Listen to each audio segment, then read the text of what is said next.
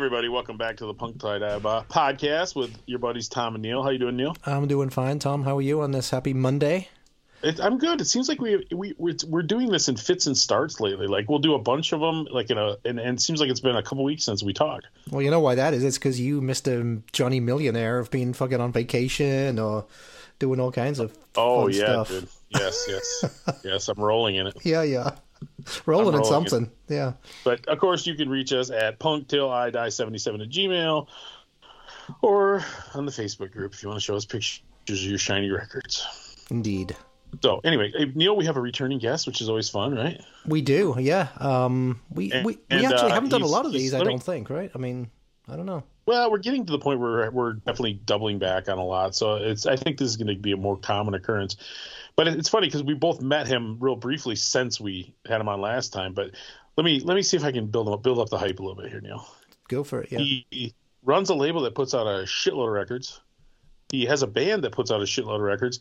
And I believe he's even got into a different business interest, which we might have to ask him about later. But we got Josh Goldman from Red. Tom, are you there still? Hello. Oh, this is going great. I had you on last time. Oh. What's that happened? We lose sound or something? Yeah, I cut out completely. Did you push record, Neil? I did, but the record's got nothing to do with the Skype.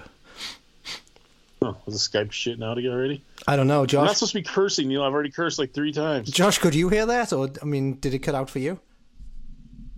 No, I could hear everything, I think. I didn't hear anything neither, Neil. I think it might be your old ears. No, it was. No, it cut out. I missed everything you just said. My fucking camera keeps trying to switch on. Maybe that's something to do with it. And I don't know how to turn the goddamn thing off.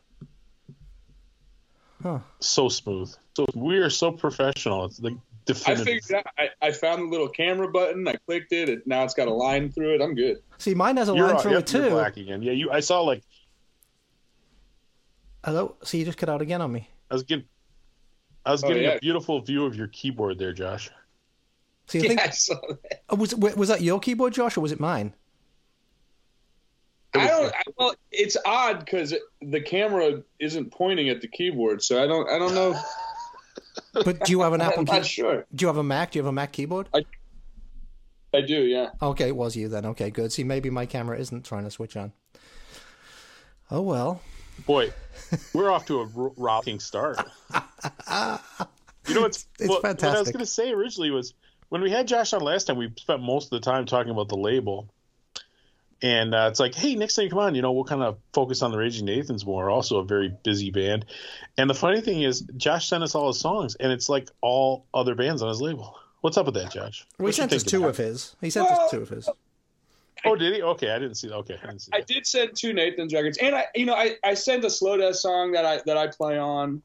I don't know. Like, I feel like last time we talked for 2 hours, and I really liked it. We had a wonderful conversation, yep. And I just kind of feel like if I have to talk about myself for whatever for that long, we might as well just too much.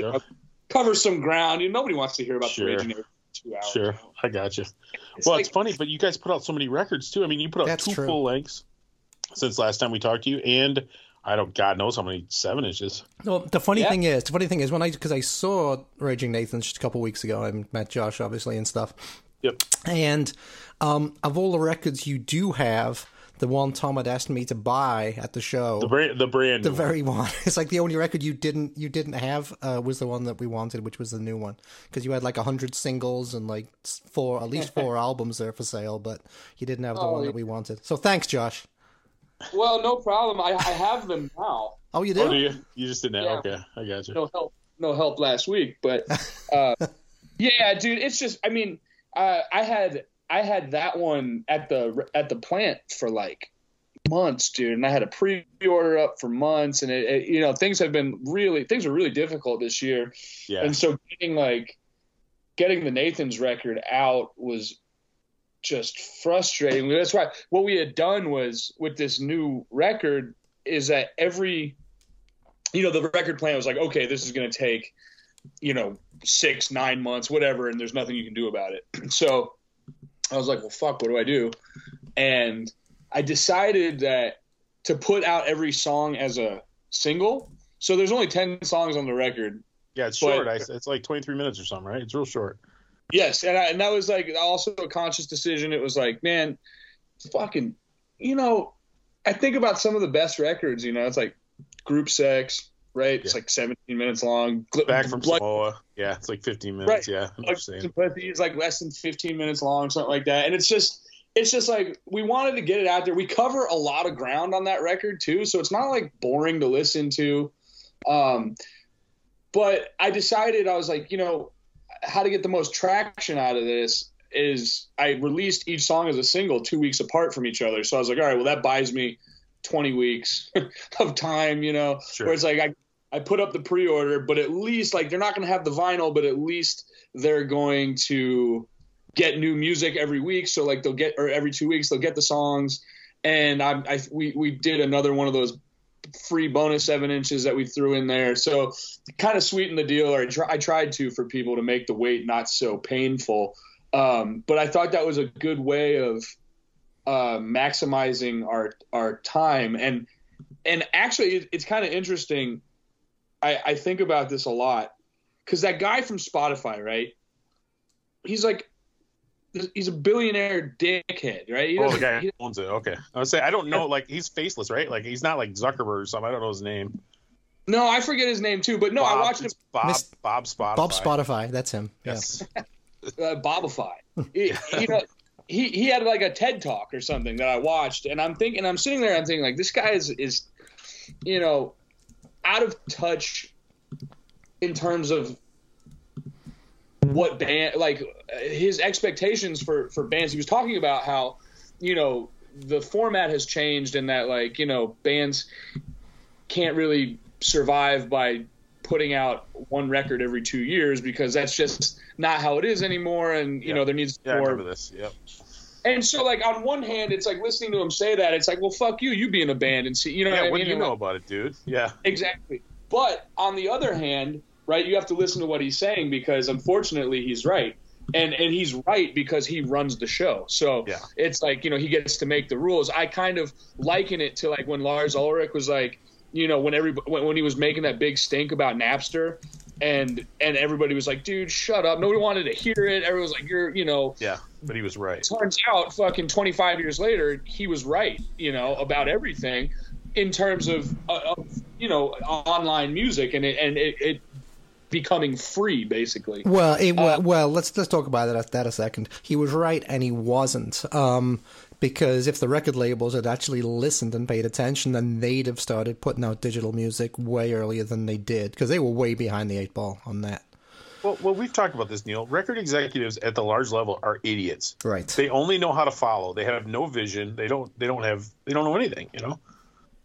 They know what sells. I think. Well, they know what sells, then they try to copy it, though. They don't have any artistic vision. You know what I mean? They're just morons in suits. It's like, dude, it's like TV or movies, where everything is a reboot of something else. Yep. It's because it's safe, right? The studios are like, oh, this worked in 1960. It sold. Like, if we redo it, sure, it's automatically going to have that value to it. And they're scared. I think people are scared to do new stuff. And which brings me to like, just like punk rock in general and just music in general. I'm like listening to music and it just is so fucking bad. And I'm trying to figure out, is it like one of those things where no, like I am old and I am not, willing to give things a chance. Like, the classic, like, my parents hate my music shit.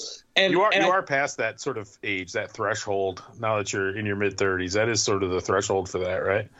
I know, and it's like that South Park episode with Stan, where everything he hears sounds like a fart, and it's like. But here's the thing: is I don't think that that's true because I am open to things. What I think is when I listen to my kids, like what she's listening to, or like the radio, whatever. The conclusion that I've come to is that, and this is also equally parallel true in punk rock, is it's all been done.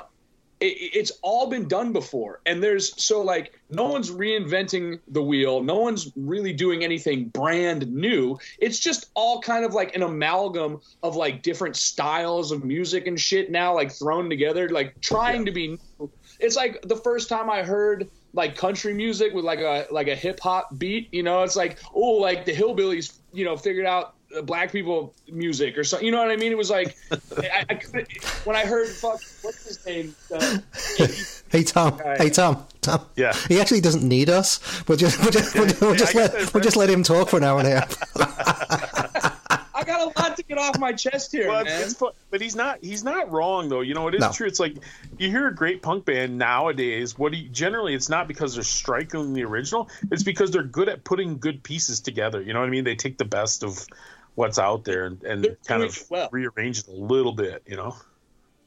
That's how I feel. Is like nowadays you have to just do it really, really well, or else you're just another one of a million bands, putting out records or playing music, and even if you do it really well, doesn't mean you're going to make any money. That's it doesn't matter if you are doing it well. Like money. Getting back to the Spotify thing a second. That's depressing. Sorry, I didn't mean to be depressing. So do you make more money from plays on Spotify or on Apple Music? Which one pays you better, or do they both suck? Yeah, they're both pretty bad. But the thing about Apple Music is it's far less listened to than Spotify. Oh, it is? So that's interesting. Yeah, I'll get like download money or like money from downloads or, and streams too, but not nearly as much because Spotify is just more widely used than any of the other platforms. See, it's funny because our podcast is much more popular on Apple Music than it is on Spotify, which is interesting. So I guess people don't really go to Spotify for like 3 to 1. Every time I listen to it, which is very rare, I listen to it on Spotify. Yeah, thanks. Tom doesn't even listen to our show. Well, I'm here, Neil. What do I need to listen to it for? Dude, as soon as I've pressed the stop recording button. Do production values. I've listened to it occasionally. The production's nice. Neil, you're doing a great job. No, as soon as I hit the stop recording button, I completely forgot what we talked about. Like people will come back like a week later and say, you guys said this." Well, and I'll be like, "Did we?"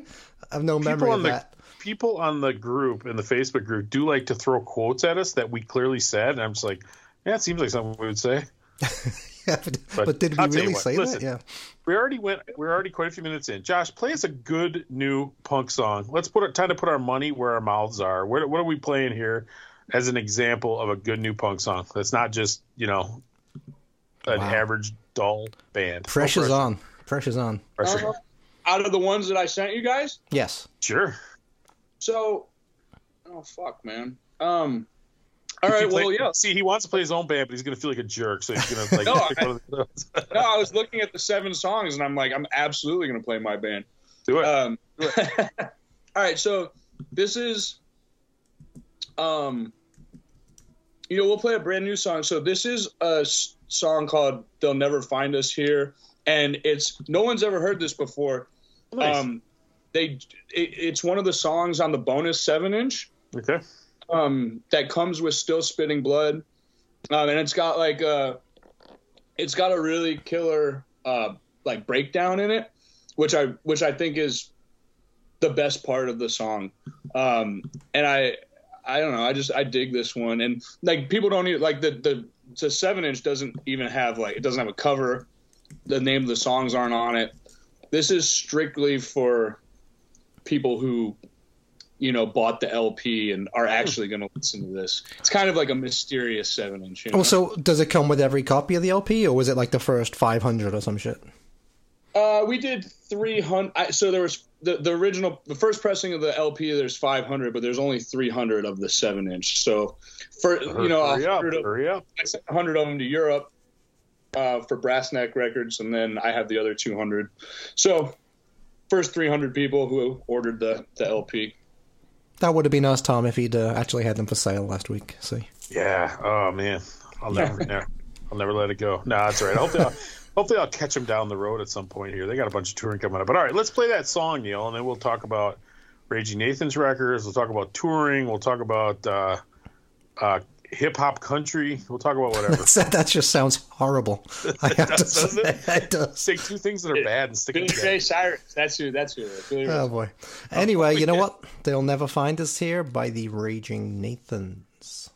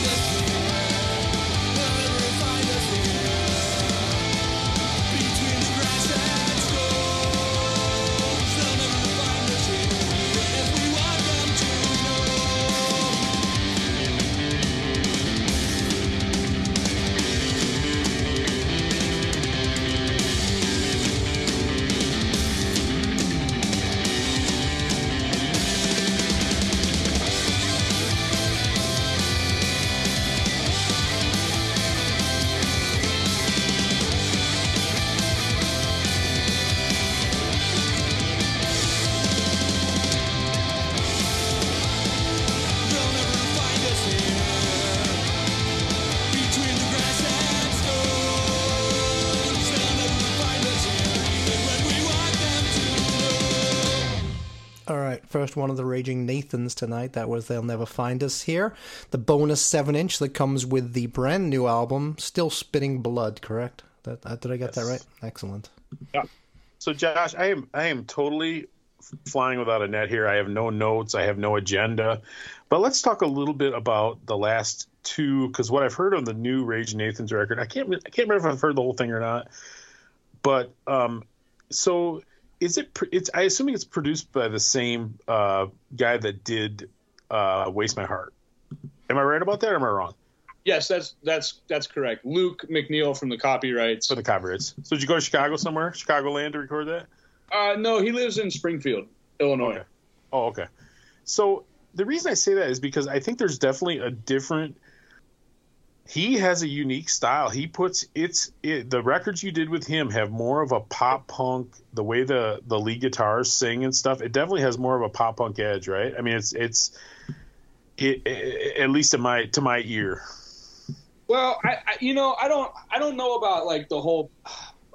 I get critical of the term pop punk, but sure. I do because most of it sucks. I mean, I understand why you get critical of that, but there's a lot of good stuff out there too. Oh, yeah, absolutely. I never really considered like what we did like a pop punk band, but that's neither here nor there. I mean, Luke does a great job. Like, he understands what we're going for, and he's also not afraid to, because like we're friends, so it's sure. He's not afraid to tell me like, hey, like this is too long, or this would sound better if you did this here, or whatever, and I appreciate feedback like that, and he just knows what he's doing, and the environment is very relaxed, and he works real hard. Like he'll come down and he'll do the whole session, whatever, 8-10 hours, and he won't even get up, which is great, because that's how I want to work. I assume you bring all your songs, at least what you consider finished, to the studio. You're not writing in the studio, right? No, we are 90%. So you'll take a little bit of arrangement critique or whatever, but other than that, you're ready to go. Okay, I kind of figured. Well, like with Waste My Heart, all of those songs, I did a majority of the writing on that record, and all of the songs were like 4.5 minutes long. I noticed he had some long ones on that one. Yeah, all the demos were, and so I brought them to him, and I was like, and he was like, dude, you can just cut this fucking verse out, and we whittled them down, and it was really a smart thing, because some of those songs were just too long, and in my head, I'm like, okay, I have the structure of the song, verse, chorus, bridge, Sure. verse, whatever. And at the end of the day, you just don't need all that. And I think sometimes you do. And if I didn't want to budge on something, that's fine. But yeah, you could tell those had some that record had some longer songs, and the longer ones, you can imagine they were a little bit longer before they like Stairway to Heaven, Well, yeah, I can play just as good as that too. So, how many songs you guys got? You got to have like 100 songs, right? Yeah, over 100.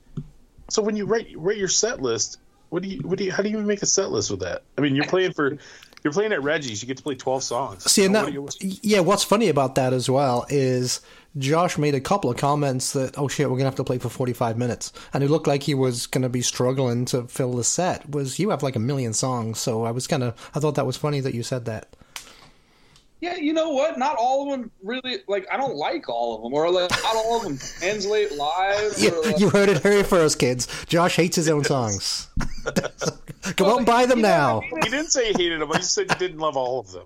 I struggle with this too, because I'm like, we play 13 or 14 songs in a set, and I do struggle to pick a set list, and what I'll have to do is I'll fucking start at the first record and go through the track list and be like, can we even play any of these, or do we know these, or is it making me grind my teeth and pull my hair out to get through one of these songs because I just don't want to play it anymore, or I don't like it, or whatever. So it's honestly it's kind of hard, dude, because even though there's over 100 songs to choose from, you probably don't know 30 of them as a band or whatever. Yeah, sure. There's that too, but I think a lot of it, I just don't want. From the original record, which is the first full length is called "Losing It," right? Am I right about that? To the new record, you got, is it 5 full lengths now? 5 full lengths, and then two of compilations of your 7 inches. The comps that pretty well cover everything except for the new stuff that's coming. How many of the people in the band now were also on the first record? Is it just you, or is there pretty good continuity? No, Nick Hamby, the second guitar player, the other guitar player. He's been on every record. Okay. Yeah, he's been on every recording, and yeah. So it's been him and me the whole time. Okay. Rhythm sections, Neil, they come and go. He used to play the drums, so he was on drums on the first record. Actually, is that right? Oh, no kidding. On that one and Cheap Fame, he played drums. Cool. No, that's the guy with the lots of hair and a big handlebar mustache, right? No, that's Christian. He's the bass player, and then the other guy with the long hair, his name is Brian Saunders, and he's been filling in for Nick. Nick hasn't had Nick's been going through some stuff. He hasn't really been able to do anything with us since October.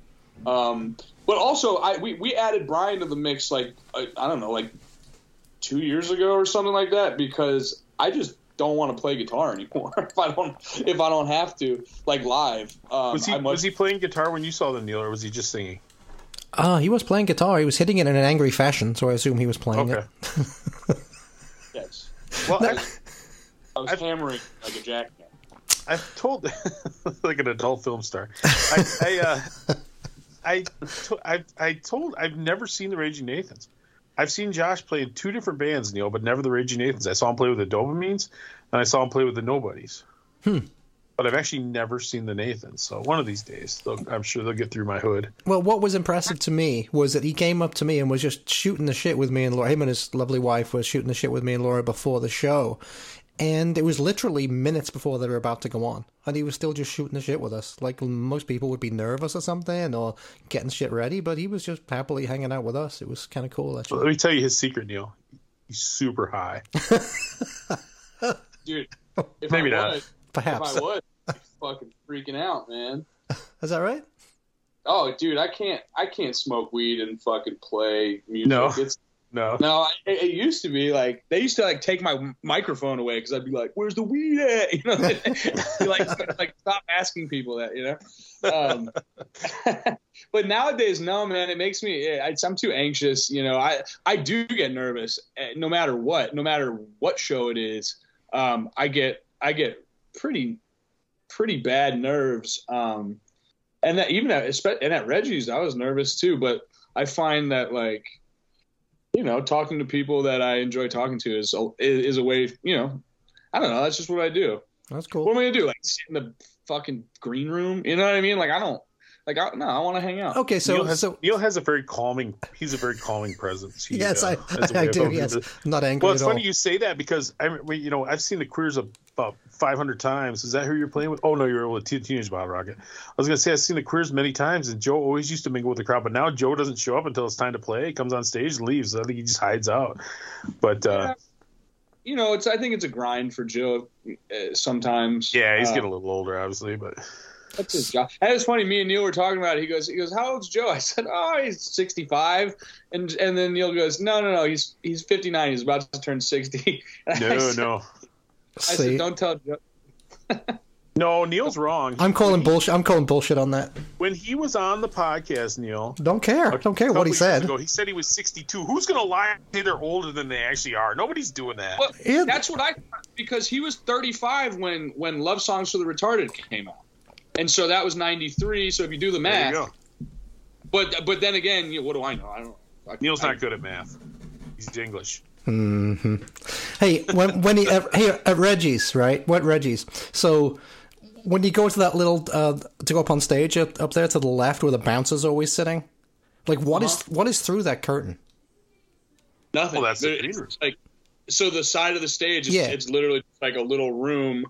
A little concrete room where there's gear and stuff, and you can see the stage from the side. And there's like a spiral staircase that goes up to like a balcony that looks over the stage. Because I see people on the other side of the stage up above where the sound guy is.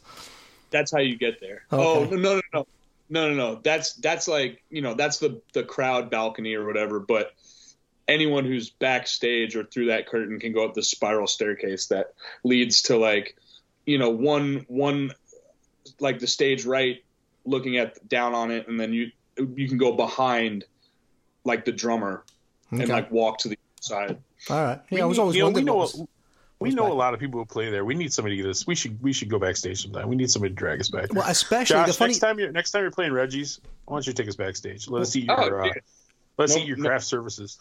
No problem. Well, Tom, because the funny thing about that is, though, the bouncer that was sitting there is that guy that's a spitting image of you. So you could actually push him off his chair, and you could sit there. I do have a pretty prototypical bouncer look: the bald head, wide shoulders, beard look. Yes. No, but I've shown you a picture of this guy before. He actually does look. He could be your brother, for God's sakes. It's really weird. Maybe he is. All right, let's play another song, Neil. Okay. So we got 7 songs. I'm going to try to get them paid about 10 minutes apiece. Do we want to play another Raging Nathans, or do you want to play one of your other bands, one of your stable, as it were? Well, you know, if we're going to talk about the Nathans for a little bit, we could play another Nathans tune, and then when we get into some of the other stuff, we can talk about. There you go. Well, who knows where we're going? That's the problem. You know what? We want to talk about your radioactive rivers. I have no doubt. I have no doubt. And this song is called Doubt. There you go. How was that? So what is this from? This is the new record, Still Spitting Blood. Yep. This is a song that I wrote off of it. I don't know. I like this song. It's pretty honest. Yeah, I don't know. I don't know how to write songs for other people. I wish I did. We'd be more of a popular band. But this is like a. So you said you said, you know, the last record you were the primary songwriter. Are you sharing that more now than you used to, like the songwriting duties? No, it was like, it's always been split, you know, 50-50. Well, I don't know about 50-50. It's been split pretty evenly between Nick and I. So Nick can write for you, but you can't write for him, is what you're saying. I've written a couple of songs where he's written the lyrics. Okay. But like I've also, some of our best songs, I feel like, are songs that, like, I wrote the lyrics for his, like, a song that he wrote that he didn't have any words for. Gotcha. And then we always had, like, our first bass player, Derek. He wrote some songs that we recorded, and Jared, the next bass player, he wrote some songs, and now Christian, his songs are killer, man. So, like, we have 3 people in the band that are constantly writing songs, which is one of the reasons I think that we were able to put out so much material, because I feel like it doesn't matter who writes the song as long as the 4 of us are playing it. It's the Nathans. You know what I mean? There you go. All right, Neil, let's spin it. This is Doubt, right? Exactly. No doubt.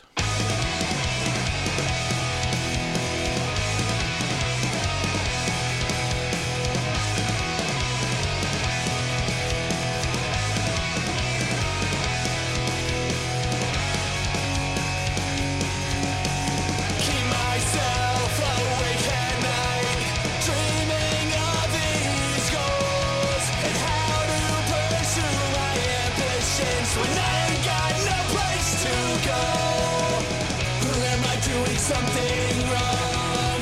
Is this position I accept? I'm burning with uncertainty and frustrations that won't relent.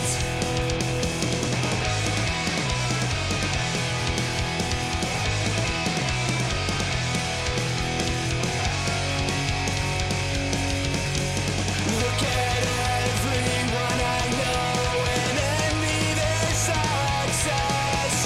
The price of honesty has always been regret. Am I doing something wrong? Is this position I accept? I'm burning with uncertainty and frustrations that won't relent.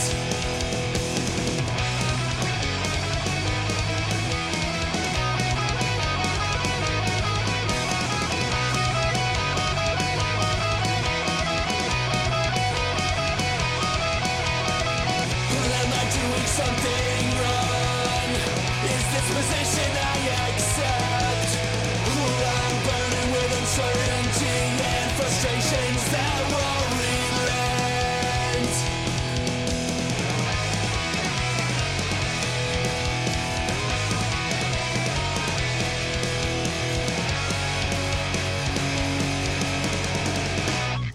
All right, second from the Raging Nathans tonight. That was Doubt off of the new record.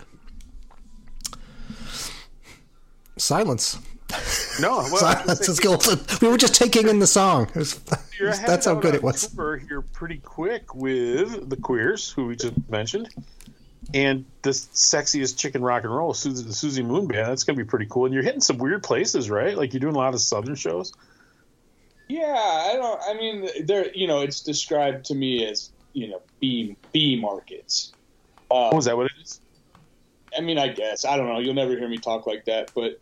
well, yeah, it's because you grew up in a B market. It's just a small... I just, I don't know. Dayton's a B market. Grand Rapids is a B market. I get that. You know what I mean? We're all B markets, right? It's just booking agent fucking jargon.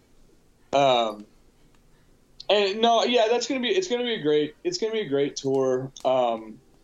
It's been a struggle trying to get on with because Joe's always like, oh God, yeah, I wish you guys would come, and it's like, it's always the booking agent. It's always like dealing with a booking agent. And this time around, I had to ask for more money because the guy, I was like, the fucking amount of money that he offered us, the agent at first, I was like, dude, wouldn't cover your gas. It really didn't, I'm like, I can't fucking do this. Like, come on, man. Joe asked you himself, and so then he gives you more money, and it's like, why don't we skip all this bullshit and just give me the right amount of money the first time, Right. Because if you'd have taken the low number, he'd have been thrilled. Yeah, I'm sure. And I can't. The Nathans just got signed to a booking agency, Atomic. So yep, they do a lot of them. Yeah, we're making, we're starting to make more money, and the frustrating thing is it happened right after we accepted this tour, so it was you know, So we could theoretically, your booking agent could hash it out with Joe's booking agent, so you wouldn't have to talk money yourself. Basically, let somebody else do your dirty work for you. Yeah, exactly. Well, that's what they're for, and our Sure. guy is great at it. So it's like, you know, we're starting to get contracts, you know, for way more money than we ever, you know, used to get, and so it's all right. You know, I don't really care so much about money. I never have, but I do feel like when you know that promoters are willing to pay X amount of dollars for your band, because it makes you feel like, okay, well, people are coming to see you. People, you know, there is an audience for it. They're obviously willing to pay you for it. So when they lowball you like that, you feel a little slighted, not because of it's not necessarily like the money. It's like the kind of like shystiness of not offering you what you're worth at first, you know? Well, and you guys, the fact of the matter is, you guys are a known commodity. You have a name. I mean, you might not be like a national headliner, but you're a band where if you're on a bill, you make the bill a lot stronger. You know, that's just the kind of band you guys are. And I don't mean to insult you for saying you're not a national headliner, but you know what I mean, right? Like, because if the Queers are playing, it's great. But if the Queers with the Nathans are playing, it's a much stronger bill. And it didn't used to be like that. So I mean, I appreciate you saying that, because it is something that I do think, but I also think that we've worked hard towards that. So it's, you know, it didn't just happen for us. Like, you know, we've been a band for a long time doing this. Oh, dude, I will give you props all day long, because, and I think Neil and I are actually kind of cut from the same cloth as you. Like, you guys are from Dayton, Ohio. And the reason where you're at is because you worked your ass off. You outworked the other bands doing what you're doing. That's what Neil and I too. It's like we're two schmoes. Nobody knows who we are. Everybody else who does a podcast is like a minor celebrity or has their own band or something. Like, we have scratched, you know, just because we work harder. We do more episodes. We're artist friendly. And so I totally relate to what you're doing. So if you don't mind, we'll give each other a quick pat on the back here. There goes a quick hand job. And it's true too. You know, it is true. It's like hard work does pay off. It's just hard to see it sometimes, you know, because a lot of people give up. You know, it's you want to give up sometimes. That's all there is to it, you know. Oh, dude, totally. I mean, it gets frustrating, you know, when you don't feel like you're going anywhere, you know. Sure. And so the thing is, I was gonna say, you're putting out so many records that you had to have financial liability all over the place. I mean, I don't know how many you put out last year. I don't think maybe quite as many as the year before. But you're still. I'm not talking Nathan's. I'm talking about your label. You're still putting out a crazy amount of records, right? Oh, dude. So check this out. The reason so we still put out, like, I don't know, a bunch of records last year in 2022. But check this shit out, man. This is. I can't even make this up. I can't exaggerate this. We had 18. Actually, I think it got to 20. We had between 18 and 20 records that were all at the plant in some form of, like, mostly paid. Either they were completely paid off, or, you know, they just had like a balance on them, or like whatever. But like 18. That was last year. It started last year, yeah. So like I'm still not fucking getting any of these records back. Like the new Nathan's record, Still Spitting Blood, I just got that 3 days ago, and that was halfway. Excuse me, you know, we submitted that, you know, only, I don't know, halfway through 2022, or maybe earlier than that. I mean, it was so insane. And currently, I have like, there's so many records that are still there, and I just got off an email with them, and like by April, all of those records are going to be back, and I've just started getting them back, and like now I'm getting 4 records back at a time, or like whatever, and I don't even have now, and I've run into this huge problem where, you know, you spend all this money, it's all wrapped up in production. You forget even that you're going to get a product back to sell. But now my problem is I don't have enough time to properly promote all of these things to make my money back. Yeah. So it's like, well, you don't even have time to put them in boxes and take them to the post office.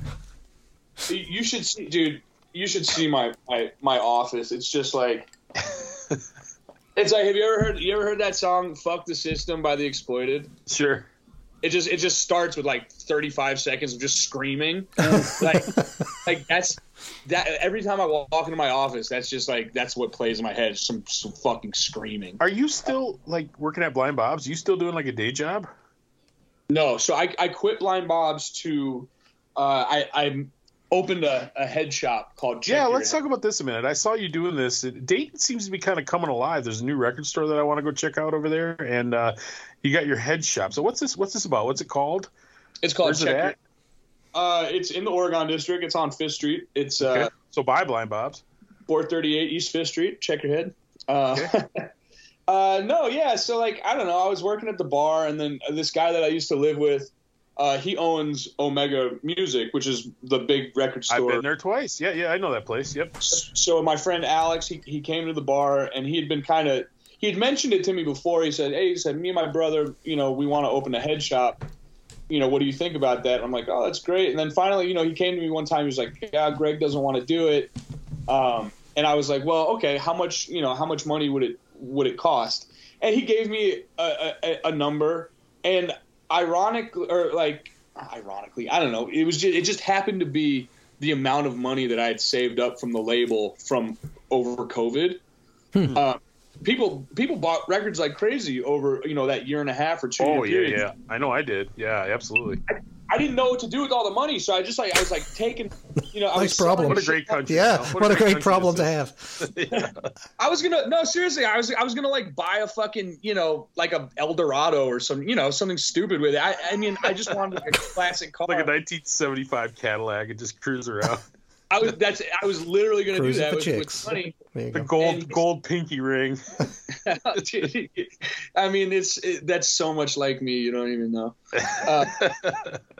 But like, yeah, so he told me how much money it would be. I had the money, and so I said, okay, fuck it, let's do it. And he's a very cautious person. Me, I'm like, get shit done type of guy. Sure. And so within 6 months or whatever, 4 months, we had started the LLC, and we were well on our way. We finally we got a place. Ended up being 2 doors down from Blind Bob's. Yep. I took a couple of the employees with me. Well, they're and, still letting you play there, so they must not be too mad. Come on! I worked there for 13 years. Like they, what are they going to do? Blind Bob's was a dive bar, I assume? Yeah, bar restaurant. Okay. Yeah, it's not. I wouldn't even call it a dive. It's an okay place, but I booked a lot. A lot of bands have come through there. That's, I guess, if you're in a band, like that's the place that you want to play in Dayton. Okay. So I've only been to Dayton a couple times, Neil, but both times we stayed at this hotel. I can't remember what it's called. It was right on the edge of the Oregon district, and we walked down there. Now, last time, unfortunately, it was during COVID, so it kind of sucked. But no, it's cool. It's the cool little neighborhood in Dayton there. I've been to Dayton Yeah. twice, both in the mid '80s, both to see skateboard contests at the Hara Arena. Before Josh was born. Probably like 85 and 86, or 86 and 87, I think. And one of them was on video, and one of them is the one with Nada Solly's Over the Cow. I don't know if anyone has ever seen that, but Nice. I was there for that one. That sounds good. It was 86, and I do remember that you said this last time that we spoke because my parents used to live right by Hara Arena, which is demolished now. It's completely gone. And is Surf Ohio still there? The shop, Jimmy George. Ohio Skate. Is that, or was it called Surf Ohio? It was called Surf Ohio. Yeah, that was the name of the shop. Oh, Yeah. no, that I don't know about that one, but there was like a staple for a long time called Ohio Surf and Skate. That's gone too. But so like we sell skateboards and shit. Oh dear. So what is a head shop in 2023? Yeah, I was going to ask What's that the- same thing. Yeah. What's the status of marijuana in Ohio? It's legal medically. Oh, just medical. Okay. It's not recreational.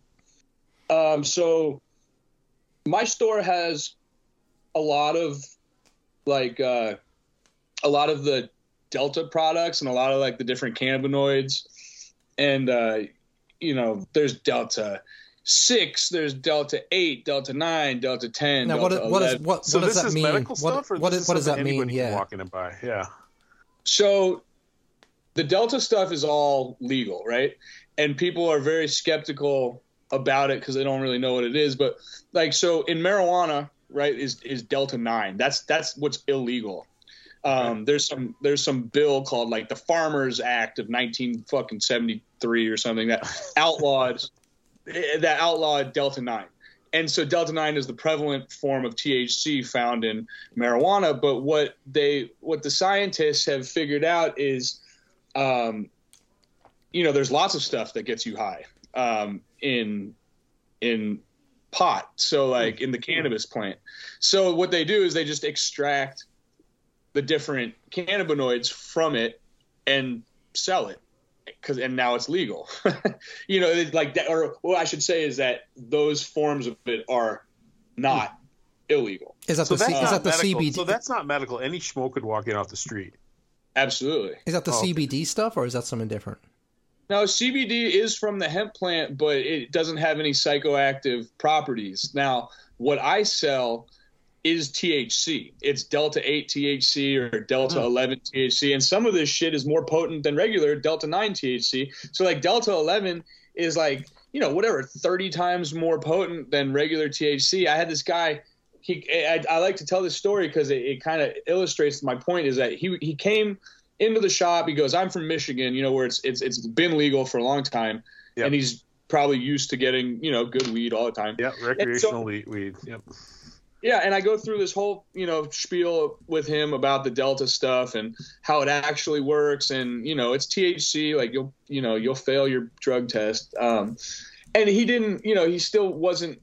He was still skeptical. He was asking, but by now I'm like talking to him for like 20 minutes, right? So I'm getting kind of like, impatient. And I'm like, look, dude, I was like, buy this shit right here, go over there, smoke it, and I was like, if you're not fucking high, I'll give you your money back. I was like, I can't lie to you. I'm like, I'm standing right here. I own this place. Like, you know where I'm at. I'm not going to like, sure.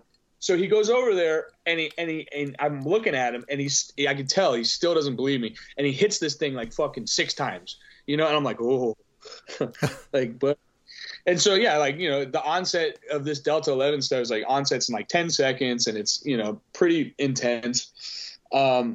And he looks at me like 30 seconds later and he's just fucking blazed, and he's like tripping almost. I'm like, I told you, dude, like, so that's a lot of that's like a third of our business are these cartridges and display. See, what people have to pay for a card, they got to pay like, whatever, $200 or $250 to get the medical card. Yeah. And so when people realize that they could just walk into my store and buy this stuff for whatever, between $30 and $50, like, and still get high, they don't have to go spend $250 at once to get the card. What they also don't know, though, is that Josh, in addition to playing bands, running a record label, is also a medical doctor. he'll give you a mammogram in his van. At least that's what he tells the girls. No prostate check. I'm not a gynecologist, but I'll take a look. Yeah, exactly. So I like to think of myself as I operate within a legal gray area. I kind of like being a drug dealer, like, but like I'm doing it legally. So never mind all that. How about the blacklight posters? Do you have a lot of that shit, like the old head shops back in the day? Well, I was gonna say, do you have like the 3-foot like glass bongs that are just like ridiculous, like the size of an oboe? Right.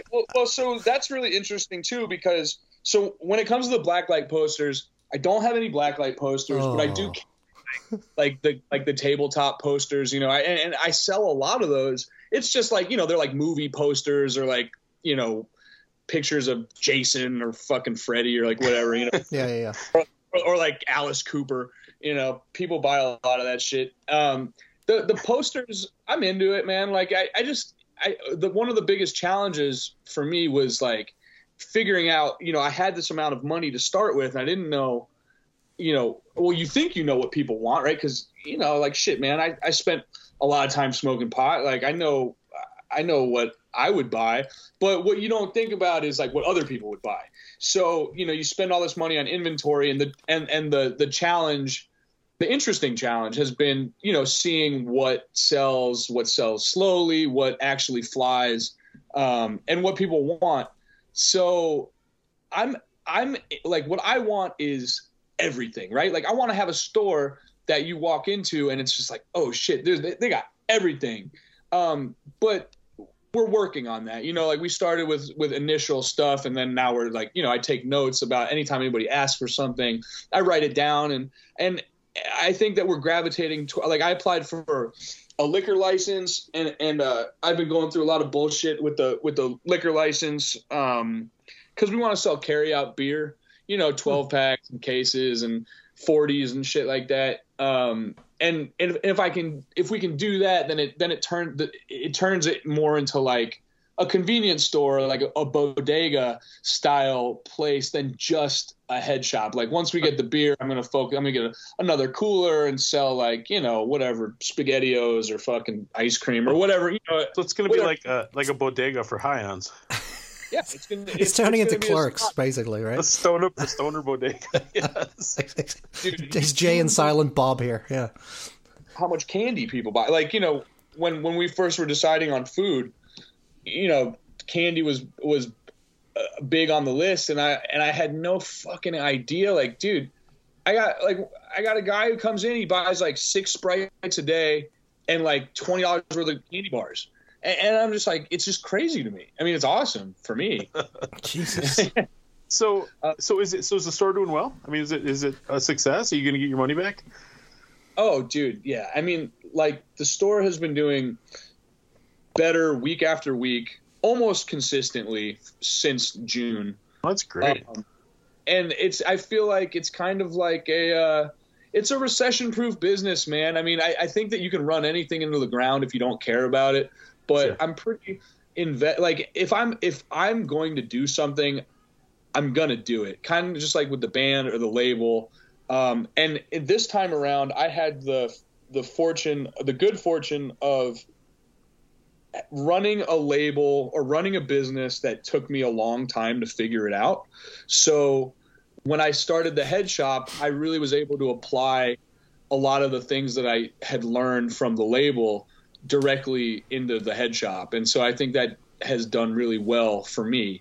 Yeah, man, I kind of love it also, because like I fucking barely work now. Like, it's great. I pay myself more than I was getting paid at the bar. And I don't know, I go in there usually when I'm there, like I'm there before anybody gets there. You know, I do the money, I do the banking, I do the ordering, I do the, you know, I go pick up the cigarettes and the shit like that. But like when it comes to actually being the clerk, I don't want to fucking do that, dude. This girl just like, she called off for a week, you know, and so I covered all her shifts. Freaking millennials. And well, yeah, but I can't give her shit though, because like, you know, I had a boss, like I called off all the time. I was always on tour or like whatever. Yeah. And my boss was always cool about it. So like, I have to really respect, you know, like I think I learned a lot in that aspect about being a boss, because I think people need fucking time off, dude. I think, you know, sure, what I mean? And I wanted to respect that. But like, dude, I was sitting there and these fucking people would come in and they'd be like, I remember this one guy, this is last week, a guy comes in and he's like pissed drunk and he's like, hey man, he's like, I'm going to fucking own this block one day. I'm like, oh yeah, really cool. And you know, he's like, and then he starts telling me about his credit card processing company. Right. And I'm like, oh, cool. And he's like, nah, I'm not trying to sell you. But like, you know, and then he proceeds to like try to get me to sign up for his credit card processing company. And I'm like, well, hey man, you got a business card? And he's like, well, no. I'm like, well, do you know, can you beat my rate? And he's like, I don't know. And I'm like, well, do you fucking like, can you know, what do you know? Like, do you know what a credit card is, sir? Like, we're a high risk business. Like we had to find banks that would work with us. Like, will your company even fucking work with us? He's like, well, I don't know. I said, dude, I hope this isn't your pitch, my man. You know? And I'm like, also, who talks to a fucking stranger like this? I'm like, this was being at the bar or being a bartender 2.0. Yeah, and you're the guy that wants to sell beer in this place. Yeah, and I'm not drunk either. So it's like, you know, I'm just like, get the fuck away from me. I can't handle it. So I try to be there as little as possible. So what's the name of the shop, Josh? It's called Check Your Head. Check Your Head, like the Beastie Boys album. Like the Beastie Boys, Yep. yeah. So one, all right. Well, hold on a second. One check of your credibility. You're not selling Grateful Dead T-shirts in there, are you?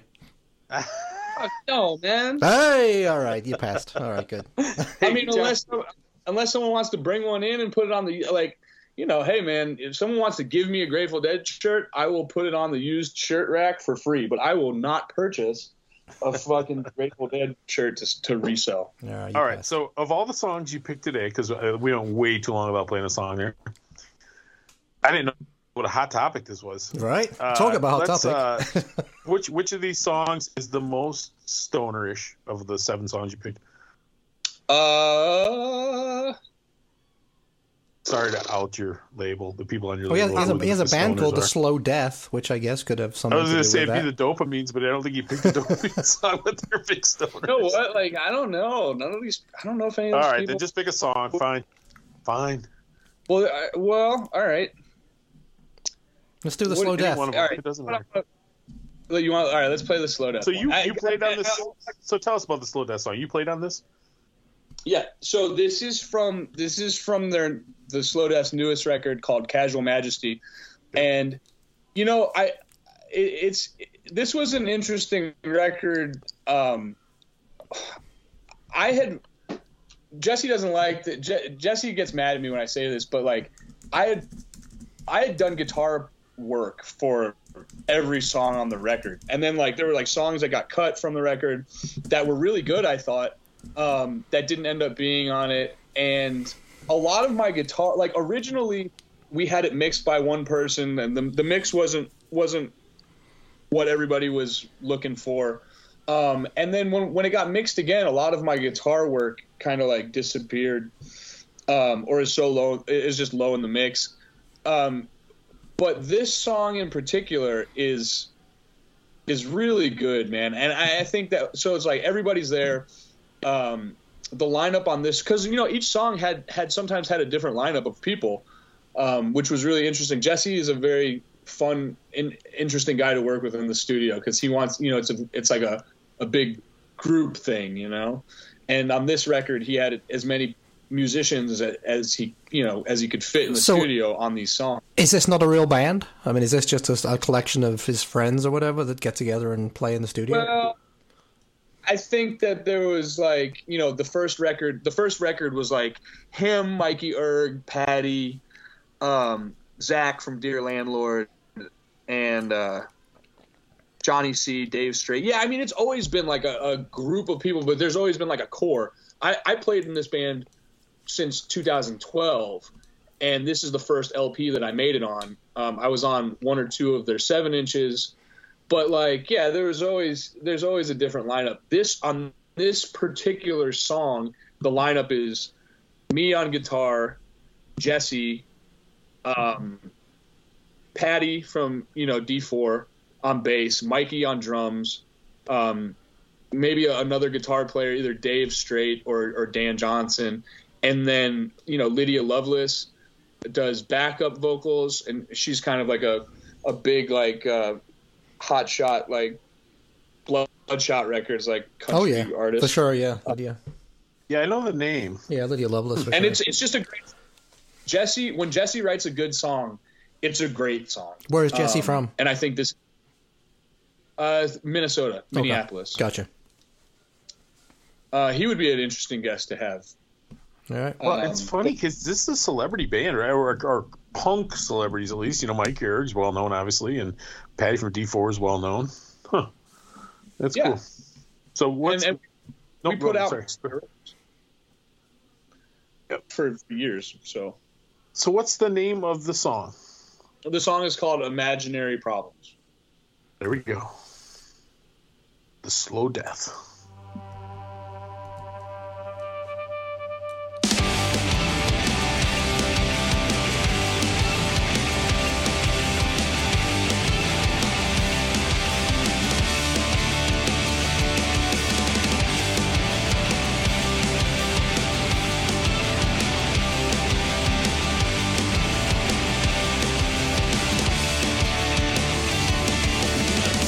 All your needs into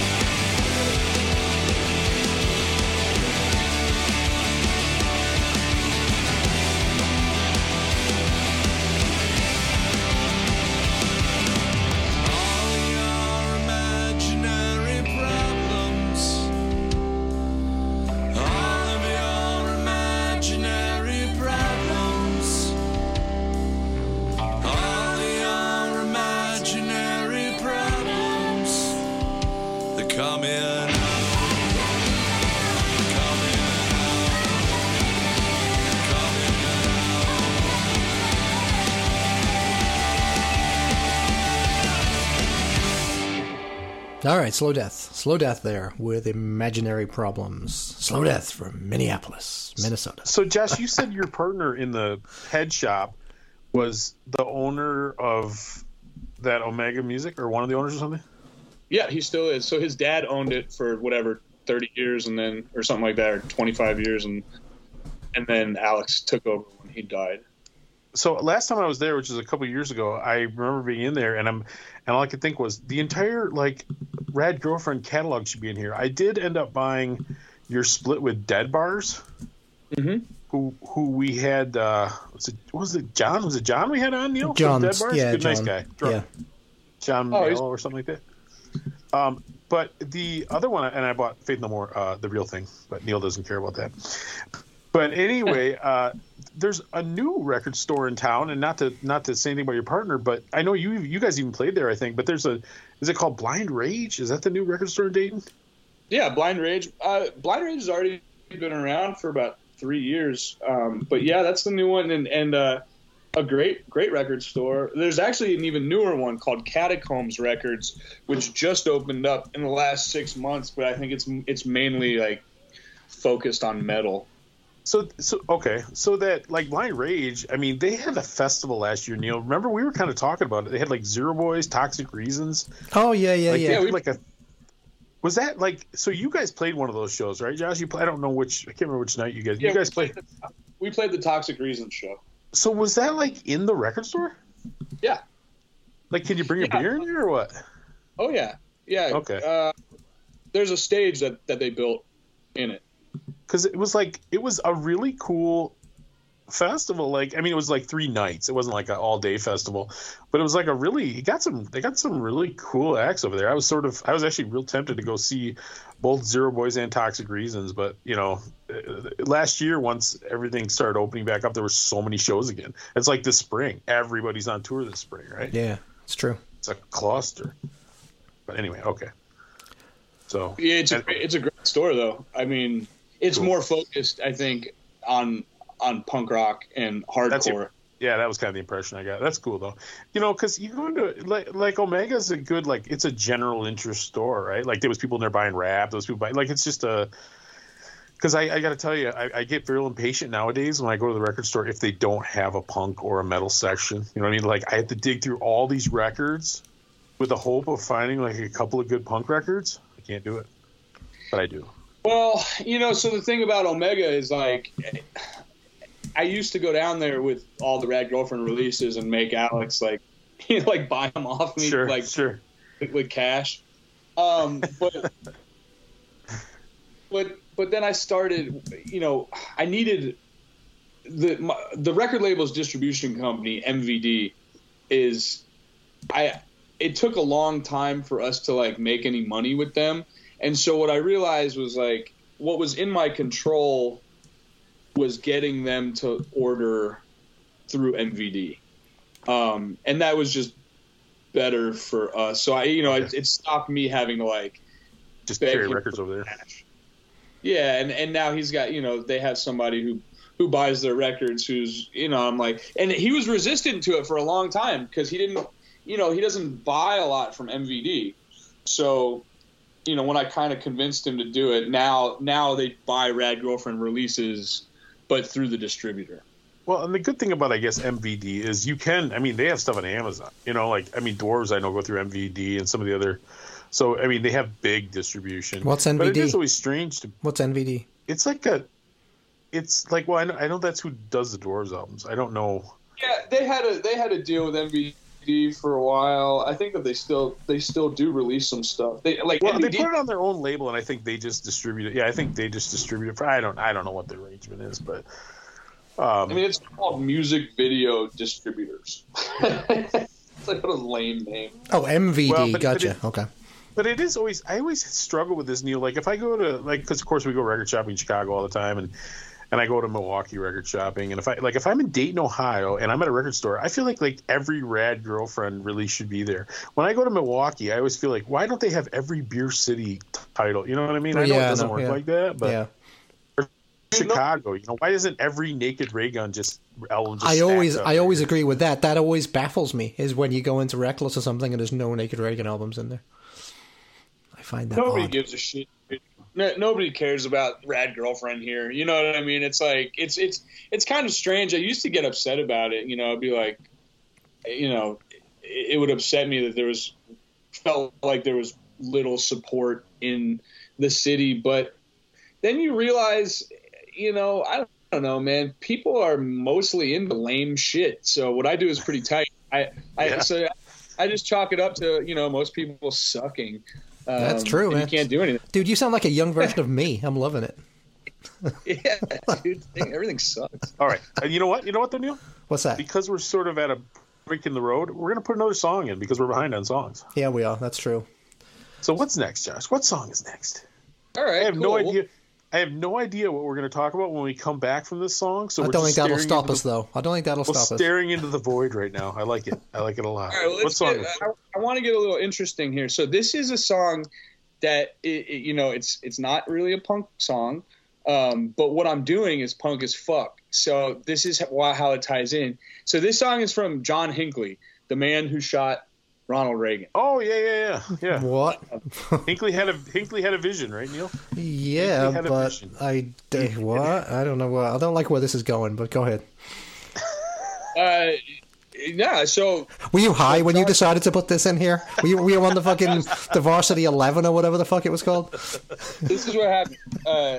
I get a phone call from the drummer of Direct Hit, and they're in Europe. And he goes, we're drunk. We want to do like John Hinckley just got released from prison, and we want to do a split 7-inch with him. And you know, like I think that they just thought that shit was funny, but I'm like, well, you do know who you're talking to, right? So I get on Twitter and whatever. I track down John Hinckley and I get in touch with him. And I'm like, hey, do you want to do a record? And he says yes. Anyways, it didn't work out as a split with Direct Hit. I think that Nick was a little like once I told them like, oh yeah, let's fucking do it. You know, I think that there was some apprehension on their part due to like, you know, is this going to piss somebody off, or are they going to get, you know, some type of come on, that's very unpunk thinking. Yeah, that's what I said. So I was like, okay, well, you know, we'll just do it with John Hinckley. Yeah, so I just You're said, doing okay. a 7-inch? You're doing an LP, or what are you doing? What are you doing with John Hinckley? Just a 7-inch. This song is called "The Majesty of Love." Oh Jesus! And the other song is called "Never Ending Quest." But Neil, I will tell you this: shit's actually pretty good. Like now I know you listen. This is like Delta 8, dude. You're skeptical until you know. I think you've been hitting the fucking Delta 8 a bit too hard, buddy. No, man. Like, listen. If I can put out a record by a guy who shot the fucking president, good. You know, I wish more people would shoot the president, like regularly. Like every couple of years, I wish the president would get shot. I think Biden might have been shot already, to be honest. He might have a bullet lodged in his brain. Yeah. Like, I don't know what this guy's deal is, but it's actually kind of interesting. I was reading up on him, and so, like, you know, he never got sent to prison. He got sent to, like, a mental hospital for, like, 30 years. And he has been putting out records for 30 years. But terms of his mental hospital stay were that they had to be anonymous. He wasn't allowed to put his name on any of the music that he released. Huh. So this, you know, this time around, I don't know if how old these songs are or what. I did find out, though, when I sent this record in, that there is somebody who's doing a full LP of his, another punk dude. And, you know, of course, the guy was like, when I posted this on the internet, the guy was, I'm doing an LP. And I'm like, well, fuck you, you know, like, don't, you know, go post that somewhere else. You know, a lot of people don't know this, but he put all his albums out under a pseudonym. That was Neil Diamond. was his pseudonym. Neil Sweet Caroline is written by a guy who shot the person. I mean, he didn't kill him in his defense. It was a poor shot. I think he did kill somebody, though. Hinckley did? Oh no, yeah. He shot Bradley, the Secretary of I know one guy he hurt real bad, right? He was all like mangled up. Brady, because they was trying yeah. to pass the Brady bill, the anti-gun bill. I think he shot 4 people. That's what they say. I'm not sure. I think one of them died later on due to injury. I could be. It could be. Yeah, I don't know. It was like 81 or something.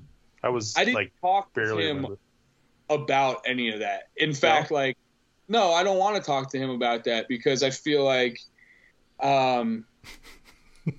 Next week on the Punctual I Die podcast, John Hinckley. Do you feel like you will be doing any press to promote his new album? Who, me? No, John do you Hinckley. feel like John Hinckley will be doing any interviews to support his new album? Oh, absolutely.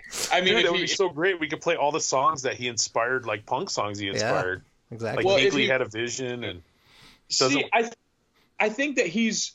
From the interviews I've seen, that's not something that he wants. I think he really wants to focus on his music. And the reason that he said yes was because I'm not trying to trivialize it to like, oh, this is the guy who shot Reagan. Like, that rules us out then because we're totally going to trivialize it. So Daryl from Razor Cake, when I had announced it, he hit me up and he was like, man, I wonder if I could get an interview with him. And I said, listen, that would be a fucking great interview. But I was like, if I were you, what I would do is focus on his music and not him being the guy that shot the president. Because I think that would speak more to and he was like, well, it's got to be juicy. You got to get some juicy shit in there. He's like, but again, he didn't want to do it because, he was afraid that they were going to get fucking backlash. I'm just like, who gives a shit? Like, who's going to cancel you for fucking? Yeah, what are they going to do? Take away your birthday? Yeah, who cares? Yeah, but Razor Cake is the magazine right now for being very politically correct. Being very politically correct. They don't want to offend anybody. So, well, pussies. But the thing is, Josh, if you take away the fact that he shot the president, he's just an old geezer who's making folk music. You know what I mean? It's like I see what you're saying, but I also his rep speaks for itself. I guess. You know what he did? Like, it doesn't. He's no Charlie. He's no Charlie Manson. Let's put it that way. I'd like to announce right now that Neil and I are putting out the new Mark David Chapman album. But if you had the opportunity to do it, he's the guy who shot Lennon. He's doing pretty well. No, I think we should organize a fight between Chapman and fucking Hinckley. Oh, one of those celebrity deals where they wear celebrity the giant gloves. Yeah. That would be good too. Yeah. That would be very good. All right, let's listen to this song. Let's try to keep an open mind. The majesty of love, my friend. The majesty. All right, let's do. This might be the weirdest song we've ever played on this podcast. Let's do it. Indeed.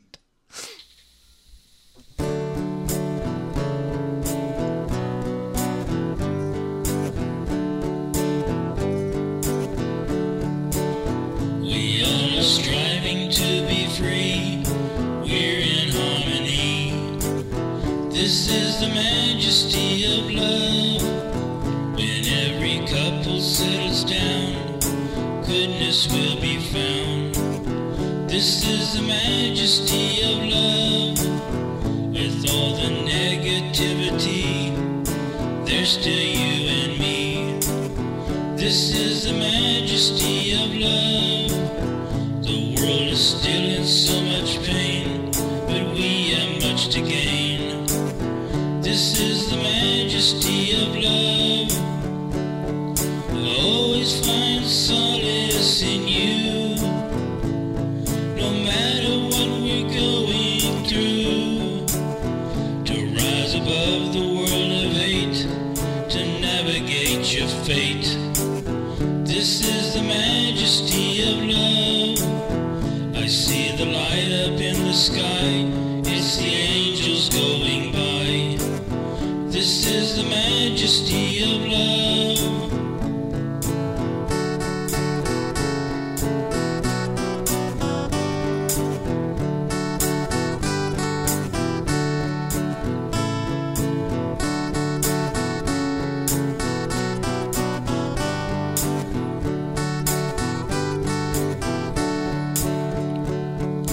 Always find solace in you, no matter what we're going through. If you should ever be alone, you'll always have a home. This is the majesty of love. I I see the light up in the sky. It's the angels going by. This is the majesty of love.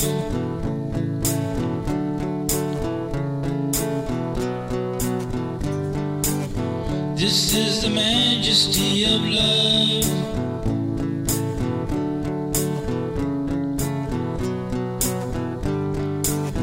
This is the majesty of love.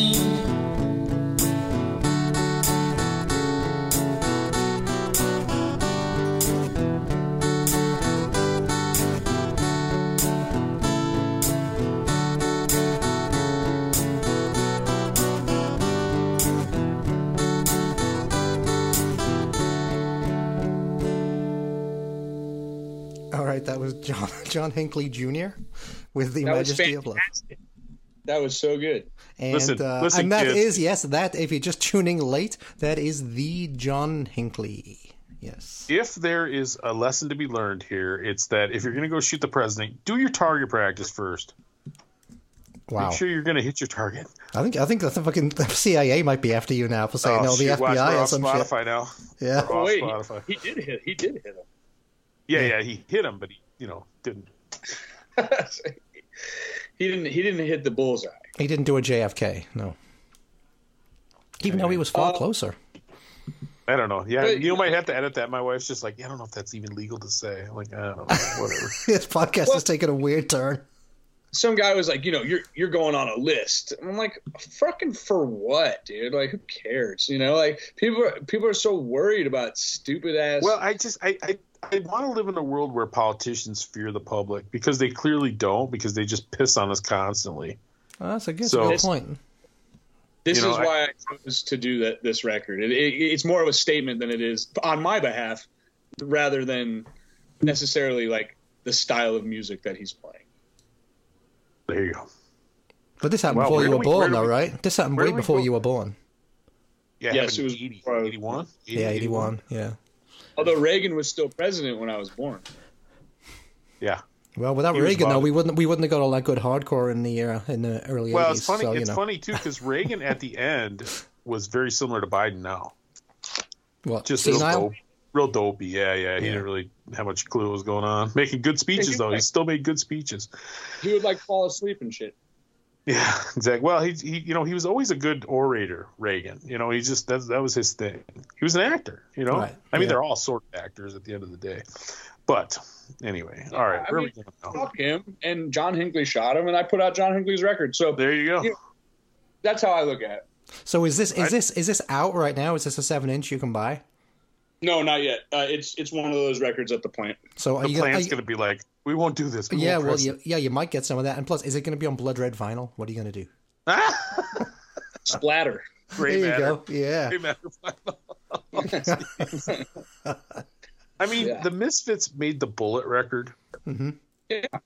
A very punk rock record, right? And not only talked about the president getting shot, but also questioned, Jackie O's sort of, sexual proclivity.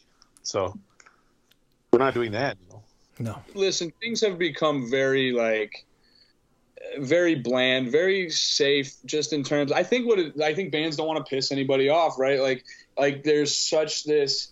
I'm not a politically correct person at all, but there are things that I adhere to, like socially, that I think that people are so scared to like say anything or do anything that's going to piss anyone off, because it'll get like misconstrued as like, like prejudice or like whatever. And so anytime I see anybody pushing the envelope in any fashion, I'm a fan of. Well, there you go. Morrissey's looking for a new record label, so There you go. you Well, can it's put true. out the new Well, Morrissey punk rock- record. But it's true. Punk rock has become declawed. You know what I mean? It really has. And nobody wants to be the provocateur. Punk is supposed to be a provocative music, make you think. Even if they're saying something totally outrageous, it's supposed to make you think. But we're not allowed to think anymore, or something. I don't know. Outrageous, or like I always thought like sarcasm was a huge thing. I do see a split or a divide in the way of thinking between, you know, and not just like punks, but I think it's an age thing, right? Like I start to see the young kids that are younger than me.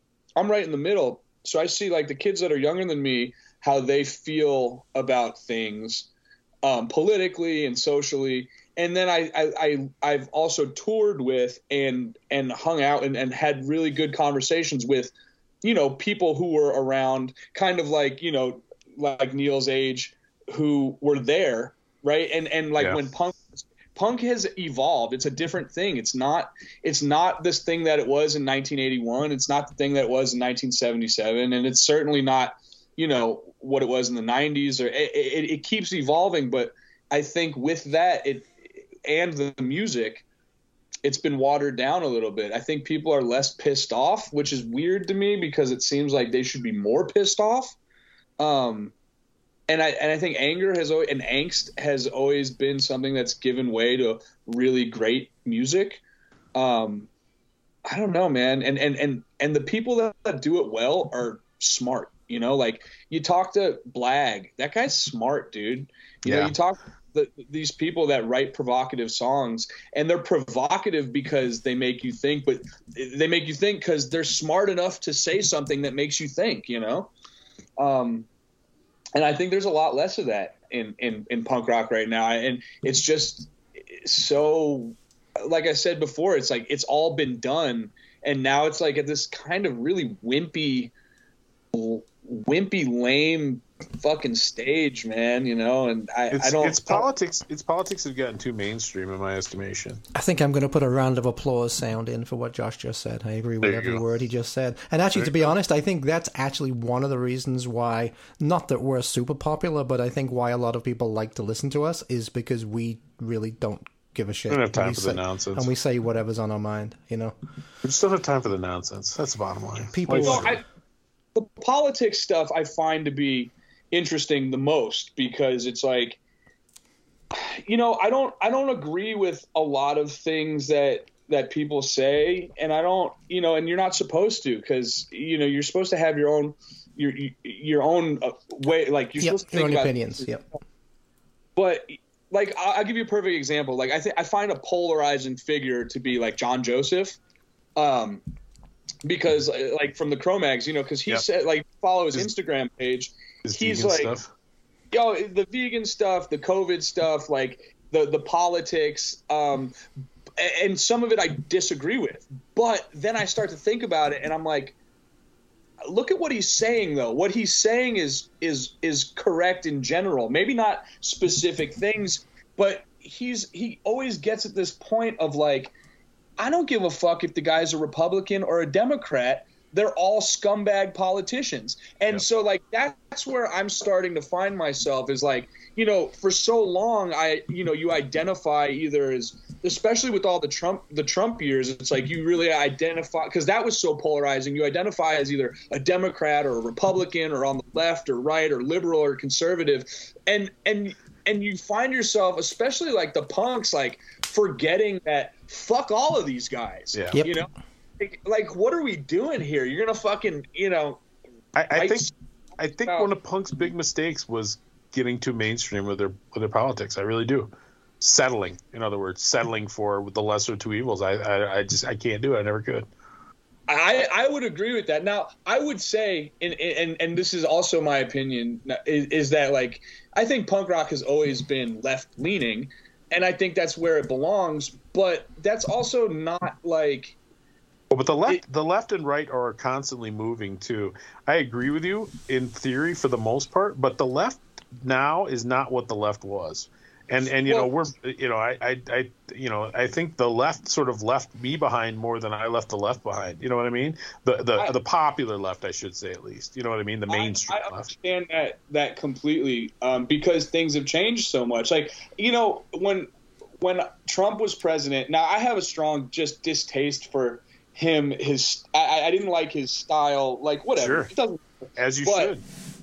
I remember during the Trump years, I watched the Reagan a debate between Reagan and Bush, and I remember thinking like, fucking good God, I would take any of these guys. Oh yeah, over 100%. Over Trump right now, because listening to them, it sounded like you had the fucking, the most liberal leftist guys talking. It's like compared to some of the things that were going on. I was just like, the politics have changed so much. It's like. Well, it is funny because Reagan was a big one who said, if you don't like it, turn it off. If you don't like it, don't listen to it.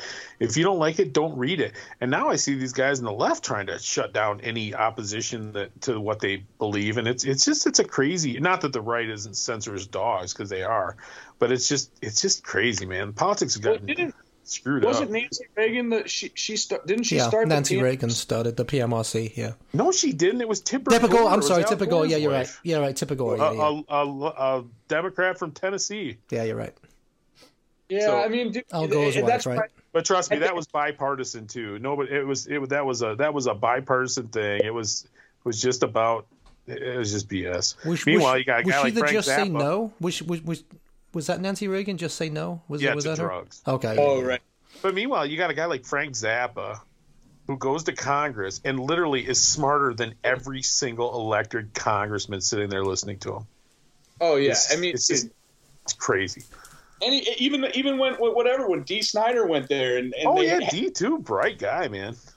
He wasn't going to take it. They're all fucking. Very good. Like that. Well done. They're all scumbags, man. Well, and that's the thing. It's not our job to support politicians. It's our job to hold them accountable. And if that means dragging them into the street and whipping them with chains annually, then that's what we should do. Back to John Hinckley again. Man, it's all coming full circle. There you go. Well, I'll tell you what. All right, let's play another song. Josh, what's your political song? What's your most political song of this list? Oh, no. I keep throwing topics at him. He's just like, yeah, it's I not don't working. know, dude. I just picked a bunch of songs. Let's play a song by the Spooky Haunted Band. Who's that? House Ghost. Yes, House Ghost. This was my number 8 album of last year. I haven't had much of a chance to listen to him. It's very good. So Nick from the Raging Nathans is in House Ghost with his sister, and Nick is which guy? Nick is the other guitar player who's been in the band the whole time. So he had long hair as well, though. No. He's the short, bald guy, but he was not there at Reggie's. Oh, okay, that explains that. Okay. Josh starts selling marijuana products. All of a sudden, his band gets to be all long hair. Coincidence? Probably not. True. Man.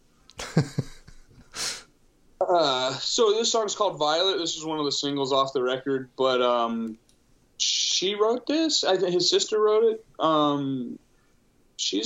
I don't know. They just, when the songs are good, they're good, and they've got it's cool to see them. Now, let me interrupt you there a second. So you've said a couple times or a few times that, this is a single off the album, or we released all the singles. So when you say released a single, do you mean you actually physically released a 7-inch, or you just released it digitally or something? Just digitally. Now, I mean, I find that like singles refer to digital now. I mean, a 7-inch is almost like a defunct, Thanks. I'm defunct. Did you hear that, Tom? Neil is officially defunct. Well, so when you talk about a single now, you're talking about maybe reaching out to like a New Noise or a Punk News or something and trying to have them like play your single, right? So that's how kind of the new way of releasing a single, more so than even a 7-inch. I mean, you know this, Neil. We've had this conversation before. Yeah. You're just baiting him. No, I'm not. It's just when people use that term, a single. So I assume it's a single. It's a 7-inch single. It doesn't mean what it used to. Absolutely. So it just means a single track now. Okay. Yeah, a single track, because and that's what I was referring to earlier with the guy from Spotify. It's like, he said that bands should be putting out, more music, and this is the way to do it now. So it's like I think for so long, especially in punk world, like there was, you put out a record, you tour on it, you wait a couple years, you put out another record. There's like a format that it followed, and now I find that the format has changed, where it's like a band puts out a digital single or 2 or 3 of them before the actual record comes out, and it's all it's all done. Like they used to do back in the old days, Neil. You get a song or two on the radio before record come out, maybe. Sometimes you get a 7-inch, I guess. Well, they would always be a 7-inch. That's what the radio would play. They'd play the 7-inch. I guess. Yeah, they did. All right. But yeah, let's play the song, and then I want to talk about that again in a second. So this is going to be House Ghost, 3-piece from where are they from? Dayton, Ohio. Dayton, Ohio. Oh, there you go. Yeah, House Ghost with Violet off the newest record, which was called Another Realm. Another Realm. Mad from life's history, swift to death's mystery, glad to be hurled anywhere, anywhere out of this world.